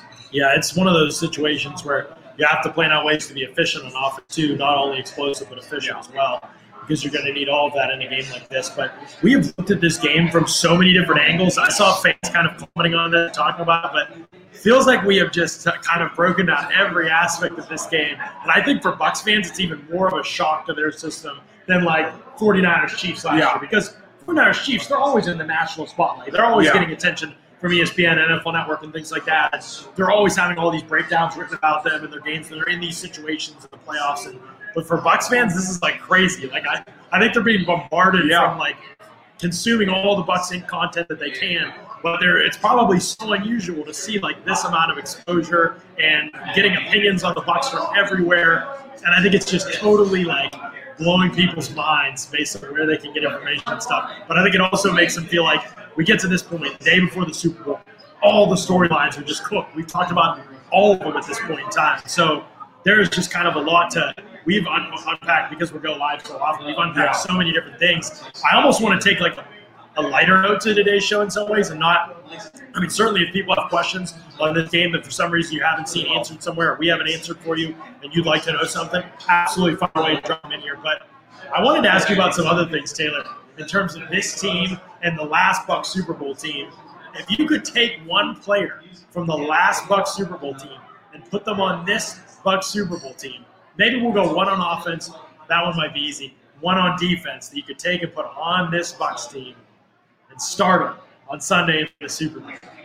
Who would you take and put on the team? And fans, you can sign off too. Man. Let us know which Buck from the last Super Bowl team you would take and you would put on this year's Super Bowl team as a starter. The offense, I think, is a lot tougher. To be honest, I don't know who I would really bring. Who would you bring? Well, I'm trying to think. I wouldn't cover that Bucs team, obviously. I was a kid, but I wasn't a Bucs. I actually was rooting for them in that Super Bowl. I definitely was. I remember that clearly. I was 13. I would have been almost 13. But I would have said offensively, it was Michael Pittman and Mike Allstott, right? Yeah. It had to be in the backfield, I think. Because we're wide either of them great obviously. You wouldn't take a wide receiver. You wouldn't take a tight end. O-line, I don't know. Maybe somebody for Alex Kappa. I don't know who was the right guard. Maybe the right guard. I don't know who it was on that team. I was going to say, on defense, it's so tough because you look at who the defensive line is very good.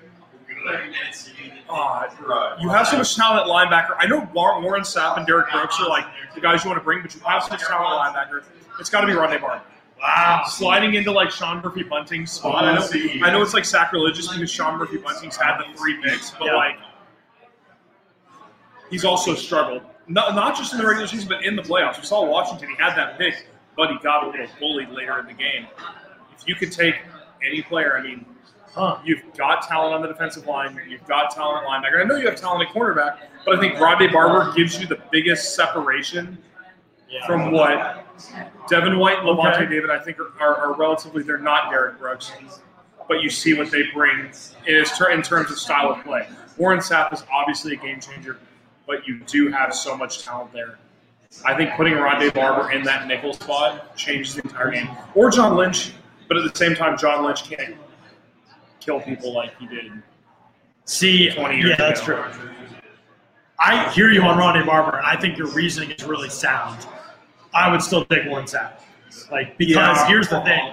I'm putting Warren Sapp next to Vita Vea on the inside and JPP and Shaq Barrett on the outside, and I'm going crazy. It's literally a game The record. only other thing that I would consider is Simeon Rice. He was on that team, right? Of course, yeah. Simeon Rice with JPP playing inside a lot of the time, and you don't care about the run. If the Chiefs want to run it all day, whatever. JPP and Vea inside with Simeon Rice and Shaq Barrett outside.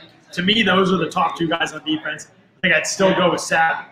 I think in that situation, Simeon Rice is a great pass rusher, obviously. Run defense would play a little weak if JPP were inside and Simeon Rice probably. It's kind of wild that it seems like every year because we feel like they're so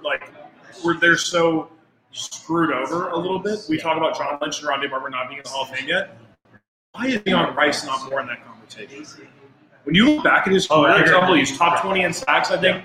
He only had a couple years where he didn't reach double-digit sacks, and that was like at the end, maybe at the end of his Arizona career and then right at the end of his Bucs career. Simeon Rice, and I know that you always see the argument, well, we can't put every player from a Super Bowl defense. But that Bucs defense is up there with the Iron Curtain, with the 85 Bears, with the early 2000s Ravens. They are up there with one of the greatest defenses of all time, so why can't you put 4 or 5 players in the Hall? Right. Well, I completely agree. I think when you look at what Simeon Rice has done in his career, production-wise, sacks-wise, his production's unbelievable. Nobody even talks about him. I don't understand why, honestly.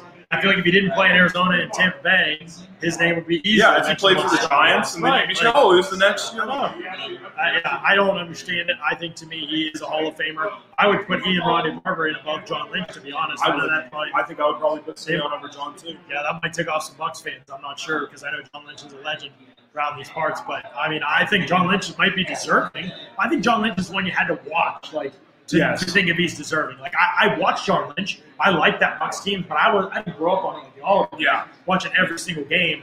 John Lynch's production is fine, but it's not like production that's going to get. But it was the play. And what I think about John Lynch is he's going to get in with his general manager career now. I mean, what he's done, he in 3 years, he went to a Super Bowl with that 49ers team that was in complete rebuild mode, really, when he took him over. So that, I think, is the good news to John Lynch. While he is on the fringe of being in there as a player, he's been a finalist for 9 straight years or 8 straight years, something crazy. I think that it'll be his GM career that eventually pushes him over. Rondé Barber, I can't believe, I think this dude should be closer to a first ballot Hall of Famer than an 8-time finalist not getting in. Yeah, I agree. I think Rondé Barber, I've said it on the show, I've tweeted it. There is no argument, in my opinion, to not having him in the Hall of Fame. I don't know how you can make one. There's nothing. He played with other great defenders. It's the worst argument for any play. To me, it doesn't even qualify as an argument because it's such a bad argument for anyone. Oh, they happen to be on a team with other good guys. Let's penalize them. What? That doesn't make any sense. So does Ray Lewis. He was on a great defense. Yeah, all the time. Every all-time great defense was made by great defenders, not great defenders made each other. Right. You don't have a lot of guys that are just going out and solo starring and then making the Hall of Fame. So it's just people pick and choose when they want to use that argument. Rondé Barber's production is unbelievable for the position. Rondé and Tom Bucs fan says they would put Rondé Barber in before John Lynch. I would as well. I think most Bucs fans agree with that. I think it's whether John Lynch gets in or not that kind of is the discussion. To me, that's a discussion. To me, Rondé Barber's not a discussion. I don't think so either. And I'm hopeful that tomorrow morning we'll find out that he is in it. Yeah. And what a way to read. Everybody wanted it to be, 2020, you put 20 in. Yep. What better way than hosting a Super Bowl with him? It's like every year we have a narrative of, look how cool. This would be the great year to put him in. Every year is a good year to put Rondé Barber in the Hall of Fame. Every single year. It doesn't matter. Absolutely agree. But it's funny to think about the discussion about which one you would put on this year's Bucs team. Because I think defensively it is a little bit tricky. There's 3 valid answers, I think, and then Barber, Rice, and Sapp. Brooks, a great player. But again, you already have really good argument. Who are you taking off the field? And the funniest thing I think about the argument for what is the argument to not put Rondé Barber in the Hall of Fame that everybody who actually argues against it makes. He was a nickel corner. First off, he wasn't a nickel corner on first and second down. Right. He was an outside corner, who then slid to nickel on third down and revolutionized the position. He had 40 sacks, 47. What do you have? Rondé Barber, 47 sacks. 28 interceptions. Elite tackle for loss, run defense. Unbelievable. Ball skills, playmaking, defensive touchdowns, pressures, like you said, as a blitzer. He did literally everything. Outside on the and it's not even like, well, he doesn't have the ring. He has the ring. Oh, well, he doesn't have that iconic moment. He has the biggest play in Bucs history. He has everything. The single biggest play. Everything. Rondé Barber, he's going to take it to the house. High character, longevity, didn't get hurt and stay hurt. And he threw broken hands like that. there's zero argument. I think realistically, there's nothing. How he's not in. Right, there isn't. So anyway, Ronnie Barber, put him in the Hall of Fame tomorrow morning, or my Twitter account is going to be quite furious. We'll obviously have bigger fish to fry a little bit tomorrow with the Super Bowl, but it would be a nice start to the day to see him get in, and so it'll be interesting to have that conversation at that time. But we got to focus on the offensive side now. Okay, so if you're taking one player from that Bucs team, that last Bucs Super Bowl team, and you're putting him on this Bucs Super Bowl team that's on the offensive side of the ball, to me, it's got to be somebody in the backfield. Yeah, I think so. An O-line guy I'm forgetting about because I was 13 and wasn't exactly studying the O-line of the Bucs. I was thinking about I can't even think somebody of the said O-line. it was like Corey Coleman and somebody else. But you're not going to take Joe Jurevicius and put him on this line. Right. You're not going to do that. Exactly right. I don't think that's going to happen. It would have to be Mike Allstott, just because you got to put Mike Allstott. But I think I'm going to probably get Scott. Yeah, so I think I'll probably bounce out of here in a second. We have a special guest that just arrived. Can you get Scott? Scott's going to come on in a second here and chat with our special guest. But, yeah, no, I think it's a fun discussion to talk about the running back position in general and say, like, man, what are you going to – because we talk about how it's not the most valuable position. Keenan McCardell. Right. No offense, but, like, you have Chris Godwin and Mike Evans and Antonio Brown and Scotty Miller. It's not what we're trying to be Keyshawn. It's not what we're trying to be rude at him. But, again, it's like, man, it's like, what's the biggest guy that's going to make the biggest difference for this Super Bowl in particular? And so, and I this is on me kind of, but I don't even know receiving wise, Michael Pittman and I can't think. But those guys and how productive they were. You know, Mike Allstott did catch the ball back from a lot, but and pass protection wise too. It's tough. How good would he be in today's game? I know he's a fullback. Yes. Exactly. We have to kind of. It's hard to say, we're going to pick a fullback for that. Yeah, exactly. Especially in today's game where it's like, okay, we're going to put up. But also, he wasn't a true fullback. He was a running back. Yeah, that was listed as a fullback. He was kind of that little in betweener. And he broke tackles and he created after the catch, and that's huge. Oh, that's something Bucs running backs don't do. Exactly. That's critical, I think. So Scott's going to jump in here in a minute here and talk to our special guest, Dwight Smith. Going to get his thoughts on a lot of different things. So this is going to be a fun segment of the show here. Again, we're going till 2 p.m. here at Glory Days Grill, so come on down if you get the chance. Say hi to these guys, shake some hands, socially distance, air shake hands, or air fist pound, whatever it is. We'll step out here and let Scott step in here. Thank you. Scott, you've got a special guest coming on the show, huh? And we're going to be doing some conversation with Dwight Smith. Absolutely. The show going to be fun. Yes, it is. It's going to be a great time. And, we're here at the Carrollwood Glory Days if you're just joining us.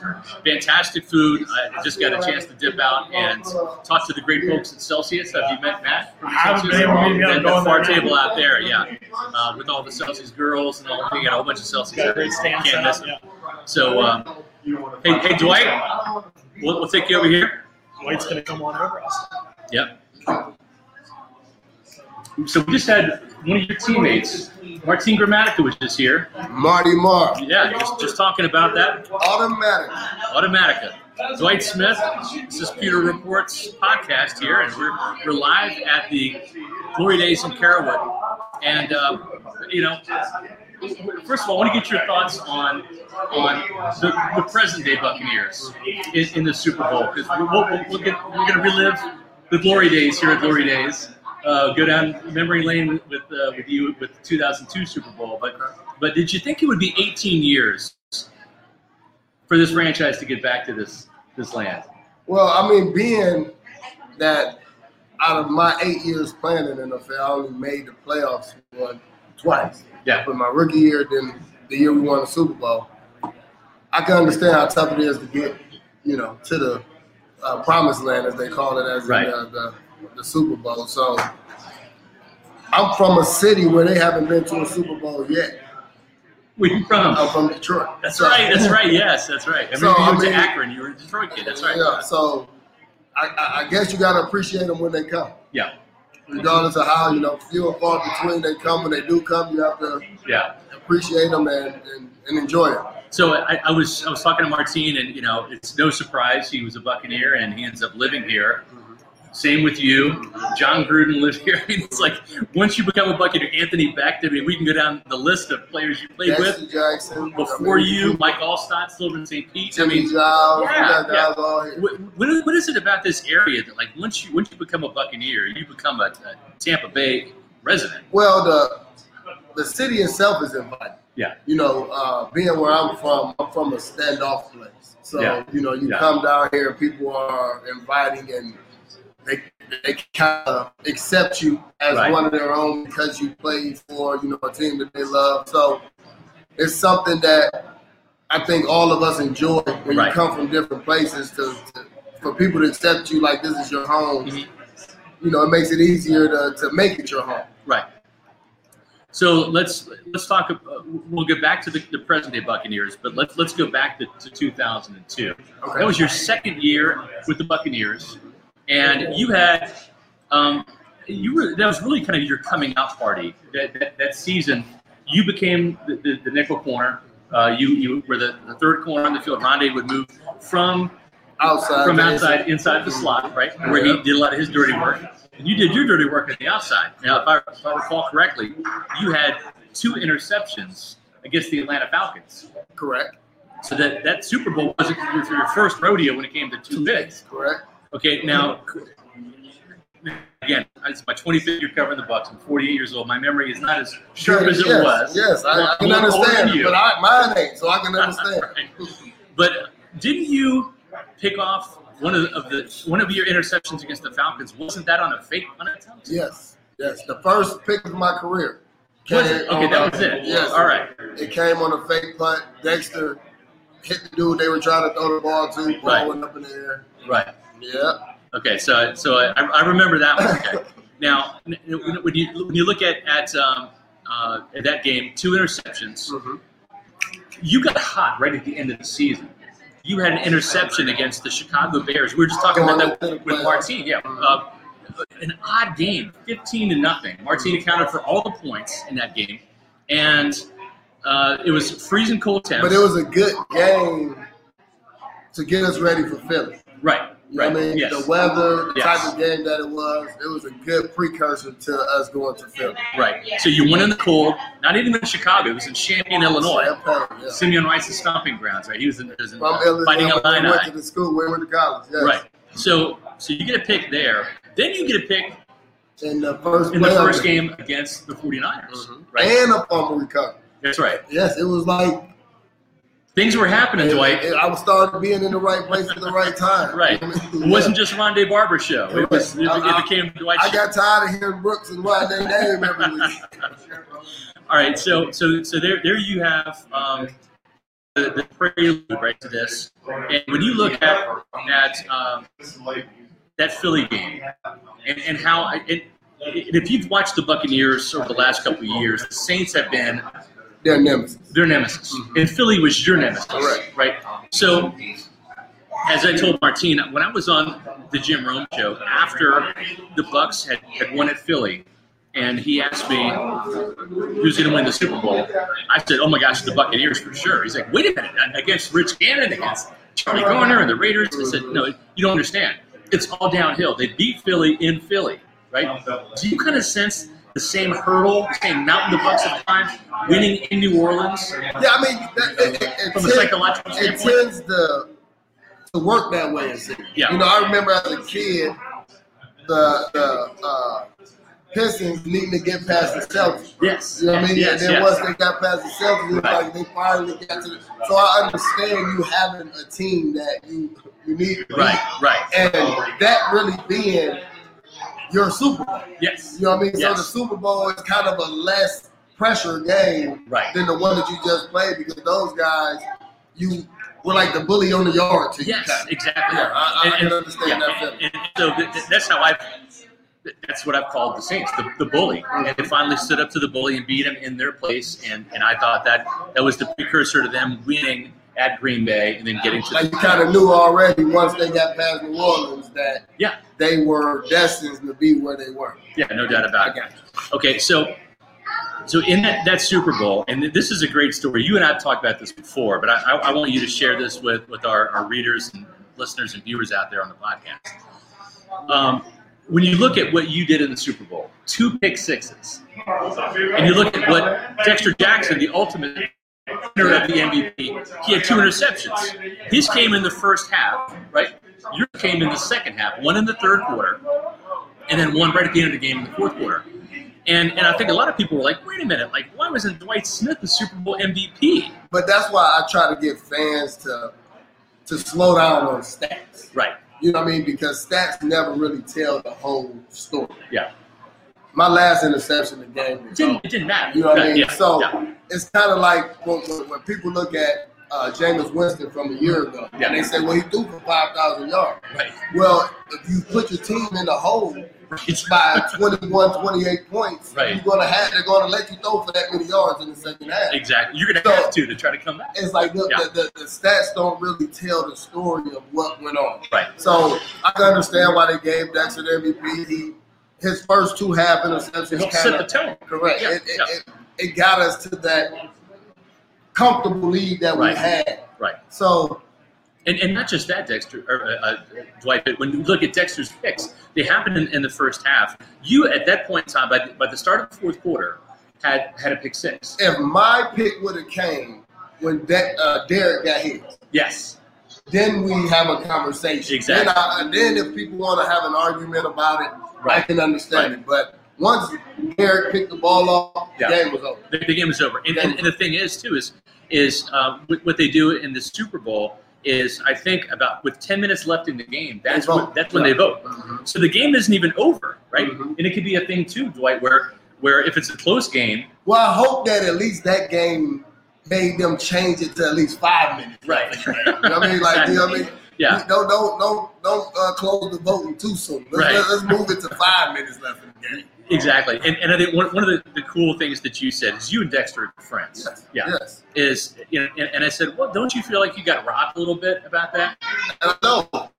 Listen, man, I'm really out there, so I'm understanding what's going on. Right. And the way that I cope with it, the way that I tell my family is they pick a Super Bowl MVP every year. Right. It's a different one every year. That's right. There's going to be one Sunday night. But I have a record that can stand forever. It will stand forever. So I will hold on to that more than I will hold on to when you told me that, I just was shaking my head like, yes. Like, we had this conversation. If somebody throw 3 pick sixes, you're going to see me on the news that night after. Right. I don't win and got that quarterback. Exactly.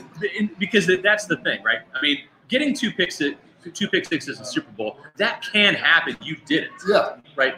And somebody can match you. Yeah, they can match you. Yes, they can tie it. But if somebody get 3, that quarterback got paid.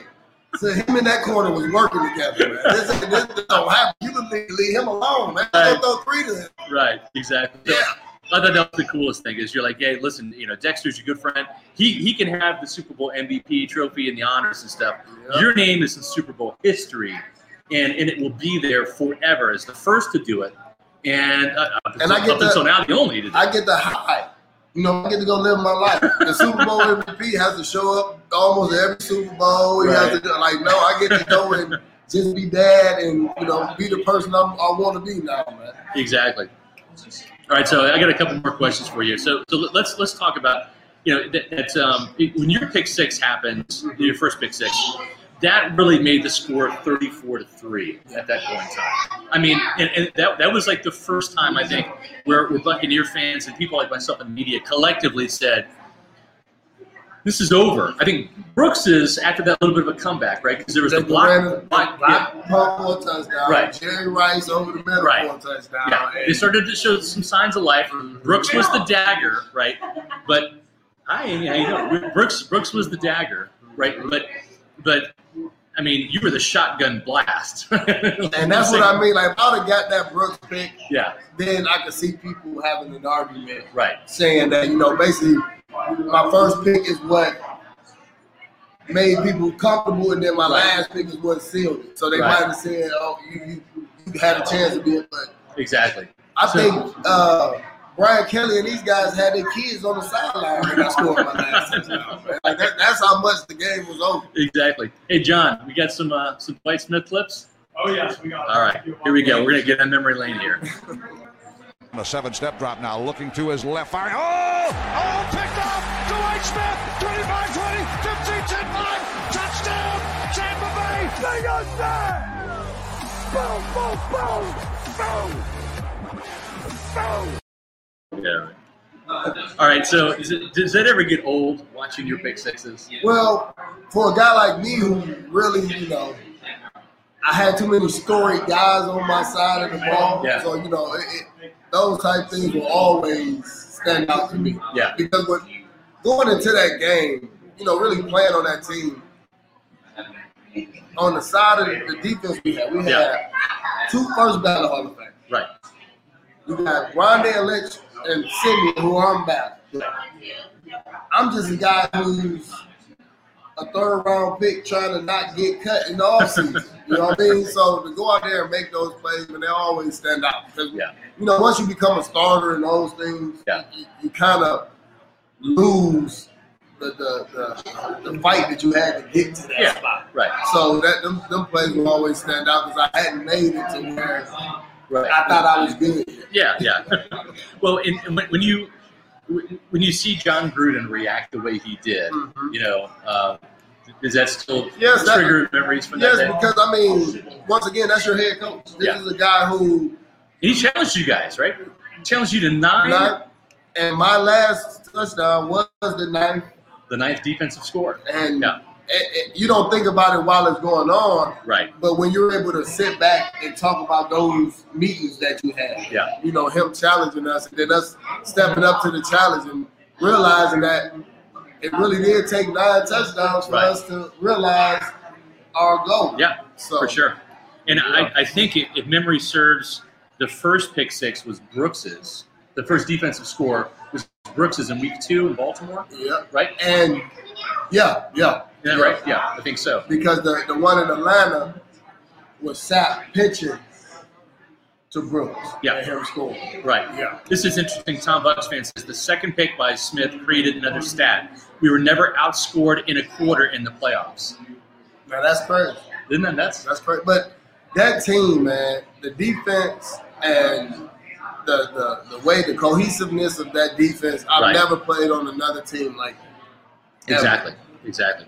So what are your thoughts now?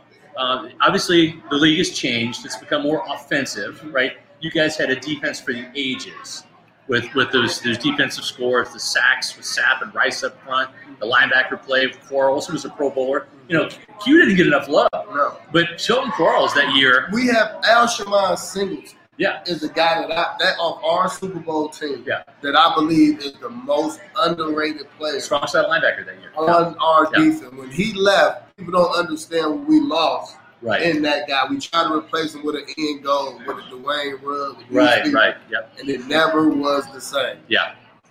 And it's interesting because, win or lose, I like the Buccaneers' chances of getting back next year. I think they're a young team. Brady said he's coming back. Bruce Arians is coming back. Gronkowski wants to come back. But it's so hard, and you guys saw that in 2003, right? But the reason it's so hard is you play the longest. Yeah. So now the risk of injury the next season is so much higher. The extra month of football. Correct. Yeah. So that's what keeps people from being able to repeat is the fact of key people getting hurt. Right. That's what Kansas City was able to avoid. Well, to a degree, right? But now, with their tackles now, now they get to this point and they got 2 tackles out. But during the year, they were mostly, players that they can replace injury-wise. Exactly. And, I tell people all the time, nobody brought up the fact that the Packers were missing the highest paid offensive lineman in the NFL. Yeah. So those type pieces missing. Right. They're not talked about on ESPN, but in your meeting rooms, you understand how important those pieces are. Well, and so you watched that NFC Championship game, right? What was your thoughts as a Buccaneer alum when they did it, when they beat the Packers, and now your team is going to the Super Bowl in the home stadium? Not only just being an alum living here, and you understand the love the people of Tampa have for the team. Yeah. That's who you really root for. Right. Because the guys who play here, like I played here 4 years. Yeah. It ain't like a lifetime. Right. So the people that you really feel good for and root for are the fans of the town who've been Buccaneer fans their whole life. Exactly. And so, when you saw with Shaq and JPP as a defensive-minded guy, you've got an appreciation, right, as a defensive back for what happens up front, right? Get to the quarterback. That's the best thing, right? Either get that quarterback on the ground so he didn't have to throw it your way, or if he throws it your way, he's under duress, right? Pressure wins games up front. Yeah. So now the Packers, with Bakhtiari being out, they moved right tackle Billy Turner to left tackle, brought in Rick Wagner off the bench to right tackle. Kind of the same situation now. Eric Fisher out. Yep. Mike Remmers, who was a turnstile for the Panthers in that Cam Newton Denver Broncos game. Yeah. So he gave up 3 sacks and 2 forced fumbles in that game that Shaq Barrett was a part of, winning Super Bowl 50 for the Broncos. Now, Dwight, you get the same situation. Remmers is moving from right tackle to left tackle. Schwartz is still out. So now you got to bring Andrew Wiley from right guard over to right tackle. And now you got to bring Stefan Wisniewski off the bench to right guard. And to combat that, because we know Andy Reid is not sleeping. Right. We know that. That's a key. We know that. Yeah. And then his son has an accident. Yes. To bring even more, right, outside pressure. And Barrett Robbins, the center for the Raiders. This is what I mean. When you bring outside things, it's hard. And that's what I try to get fans to realize. This is still a human factor to these games. There ain't robots out there playing. Right. The people have things going on in their life. And when something as serious happens as, let's say, with Andy Reid's son, where there's a 5-year-old who's on life support basis. Right. It's kind of hard for you to focus on these things. When your kid is in a situation that you don't know if you're going to be able to make it out of. Yeah. So that's something to think about also, man. It is, because Barrett Robbins going AWOL before that game, it certainly had that Raider offense array. It really did. It hurt. It hurt them bad. Yeah. So, Dwight, when you look at the similarities between the 12-4 team that you were on in 2002, the 11-5 Buccaneer team this year, you guys were both swept by the Saints. I think this Saints team, the Saints team is better than the Saints team in 2002. But it started off with a block punt in the end zone. Yeah, overtime, right? Isn't that crazy? Yes, man. And it'd be crazy how a lot of similarities always happen when you see runs. You look back on this team's run and this team, and it's kind of scary when you start looking at it and thinking about it. There's a bit of a fate complex, right? It's kind of a meant to be type of situation. Yep, and a lot of Tampa fans might don't know, a key person in our organization who was there way before me, way after me. Her name is Jill Hobbs. Yeah. She's watching over. Yeah, she is. You know what I mean? And this is something that would have made her day. I know. So, no doubt about it. I appreciate you bringing up Jill Hobbs. She was what I call a 76er. She was a 1976 employee of the Buccaneers, worked for the franchise for over 40 years. I got to know Jill. Later, when she kind of had a different role in the organization, she dealt with the alumni. I mean, and she loved you guys like a mom. She was like a mom to all you guys. And she passed away recently, right after the Bucs-Packers game in week 5. My mother passed away. I'm sorry to hear that. I appreciate that. And I grew up in Kansas City. She was a huge Chiefs fan. And then when I took the job at Pewter Report in 1995, I walked in the door with Warren Sapp and Derek Brooks that year. She moved to Florida the next year, became a huge Buccaneer fan, huge Pewter Report reader, so she switched her allegiances. But now, she's up there in heaven watching the Chiefs and the Bucs in the Super Bowl. Jason Light's father passed away in 2019. And so there's been a lot of people that have been affected personally and emotionally by. And that's close to this game. That's close to this game, man. It's a lot of people who we wish would be here to see this game. Yeah. I mean, exactly. They were the people who deserve to be here to see this game. Exactly. So, well, man, I mean, I tell you, it's been a pleasure having you out here at the Carolwood Glory Days. Yes, sir. Talking Bucs Super Bowl. What's your Super Bowl pick? A lot of scoring. Let's say that. A lot of scoring. I believe it's going to be a lot of scoring. You think the Bucs pull it out? I believe if they get enough pressure, that's going to be the key to right.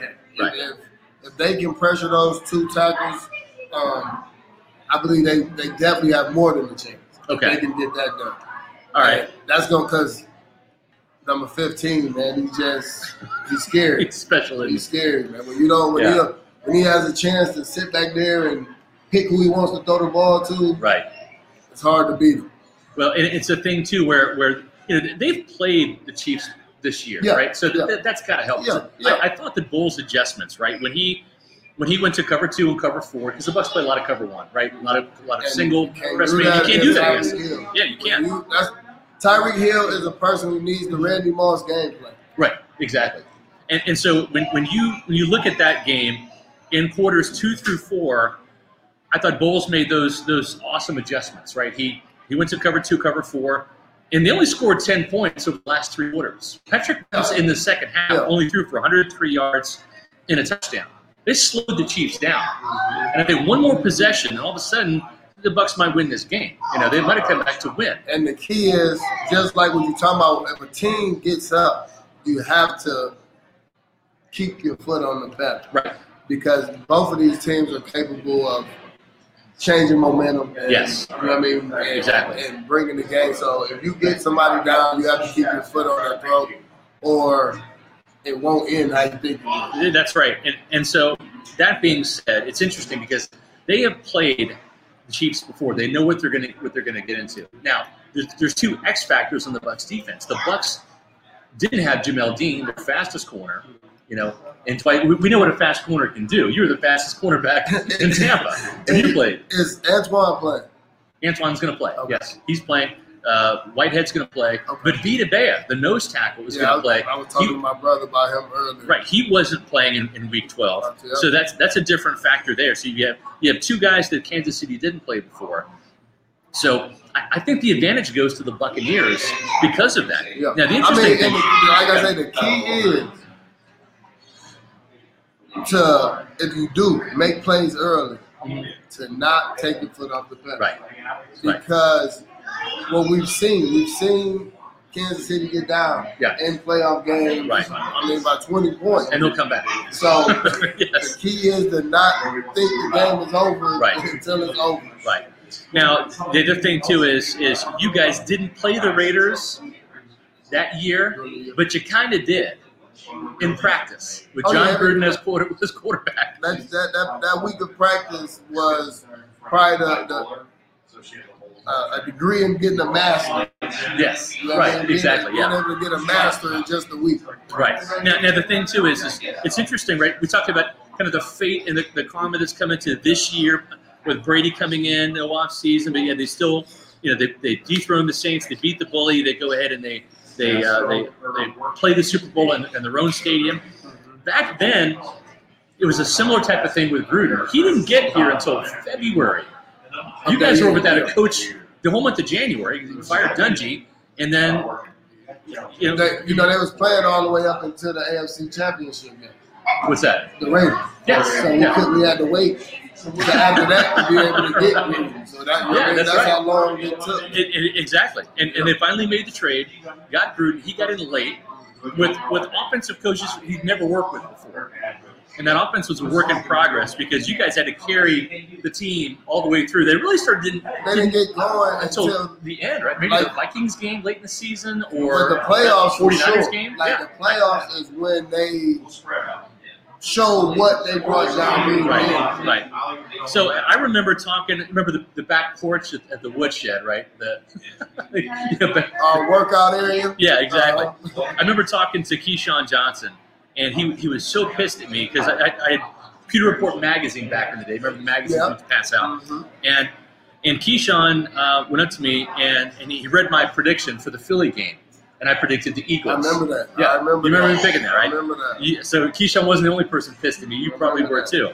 And so Keyshawn's he's like, Scott, what the hell's this bullshit? You picking us to lose to the Eagles. I said, honestly, Keyshawn, the Eagles have beat you guys so many times. We lost to them during the year that year. That's right, yeah. And I said, plus the years with Dungy, right? Yeah. Mm-hmm. So I said, listen, Keyshawn, no offense, but it's like honestly, until you beat them, I have to pick them, right? Until you show me you can beat them, right?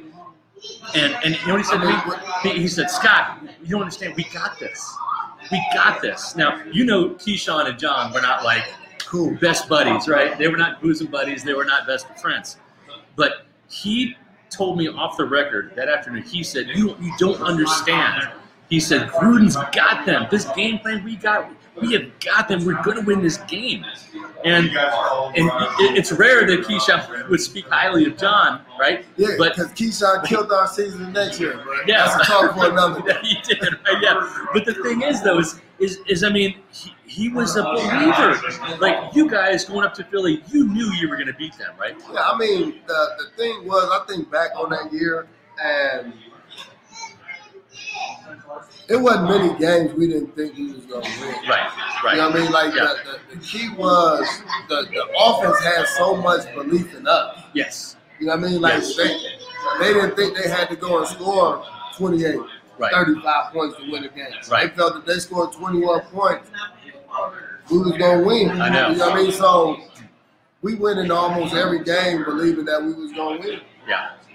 Well, and you did, and it culminated in the Super Bowl, and Dwight, hopefully it culminates in the Super Bowl again. So you're not predicting anything but a lot of points. I don't want to be the one who they say he jinxed them or he did this. Right. So I don't want to say who I think is going to win or lose. Okay, gotcha. But I think that if the Buccaneers do win on Monday, you're going to be a happy camper, right?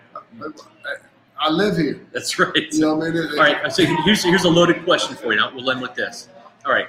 So if this Buccaneer team beats Patrick Mahomes, the defending Super Bowl champions, okay, you guys were 12-4. Both of these teams have won 15 games, right? You guys won 15 that year, including the playoff, postseason, right? And all this. So, which Super Bowl champion would be better? Them, because you got to remember they beat Drew Brees, Aaron Rodgers, and Patrick Mahomes. We don't have 3 Hall of Fame quarterbacks. Jeff Garcia, Donovan McNabb, and Rich Gannon. Average, and average. Donovan McNabb's average. I love it. Still taking care of Philly to this day. You gotta love it. Average, and average. Man. Yeah. Like really, that's why Andy Reid was able to get over the hump with Patrick Mahomes. Right. Because he is all the things that Donovan McNabb is not. Right. That's awesome. Dude, you always speak your mind. Oh, not to be wrong way. Exactly. Love having this guy. In my heart and mind, there's 2 Super Bowl MVPs. There's Dexter Jackson, and then there's the real McCoy, this guy right here, Dwight Smith. Thanks for joining. You've always been a friend of PureReport.com. Appreciate having you out, man. Yes, sir. Exactly. Dwight, we're gonna have you feast on some amazing food from Glory Days here at Carrollwood. And just enjoy your meal, man. So I appreciate you coming out. out. Yep, thank you. Yep. Yes, sir. Absolutely. So John Ledyard, we have had a power-packed 2 hours here. Yeah, it's gone fast. I know, right? It has, exactly. I spent a lot of time on air watching everyone else eat, so you know what that means. I'm getting hungry. I can eat. I only drank half the margarita that I ordered. So, folks, listen. We're not kidding when we say Glory Days Grill is a fantastic place to eat. And we're not kidding when we say Celsius is a fantastic beverage, right? And I'm not saying top 5, John. This might be number 6. Oh, yeah, 6? It might be number 6. We're going to have to do a ranking.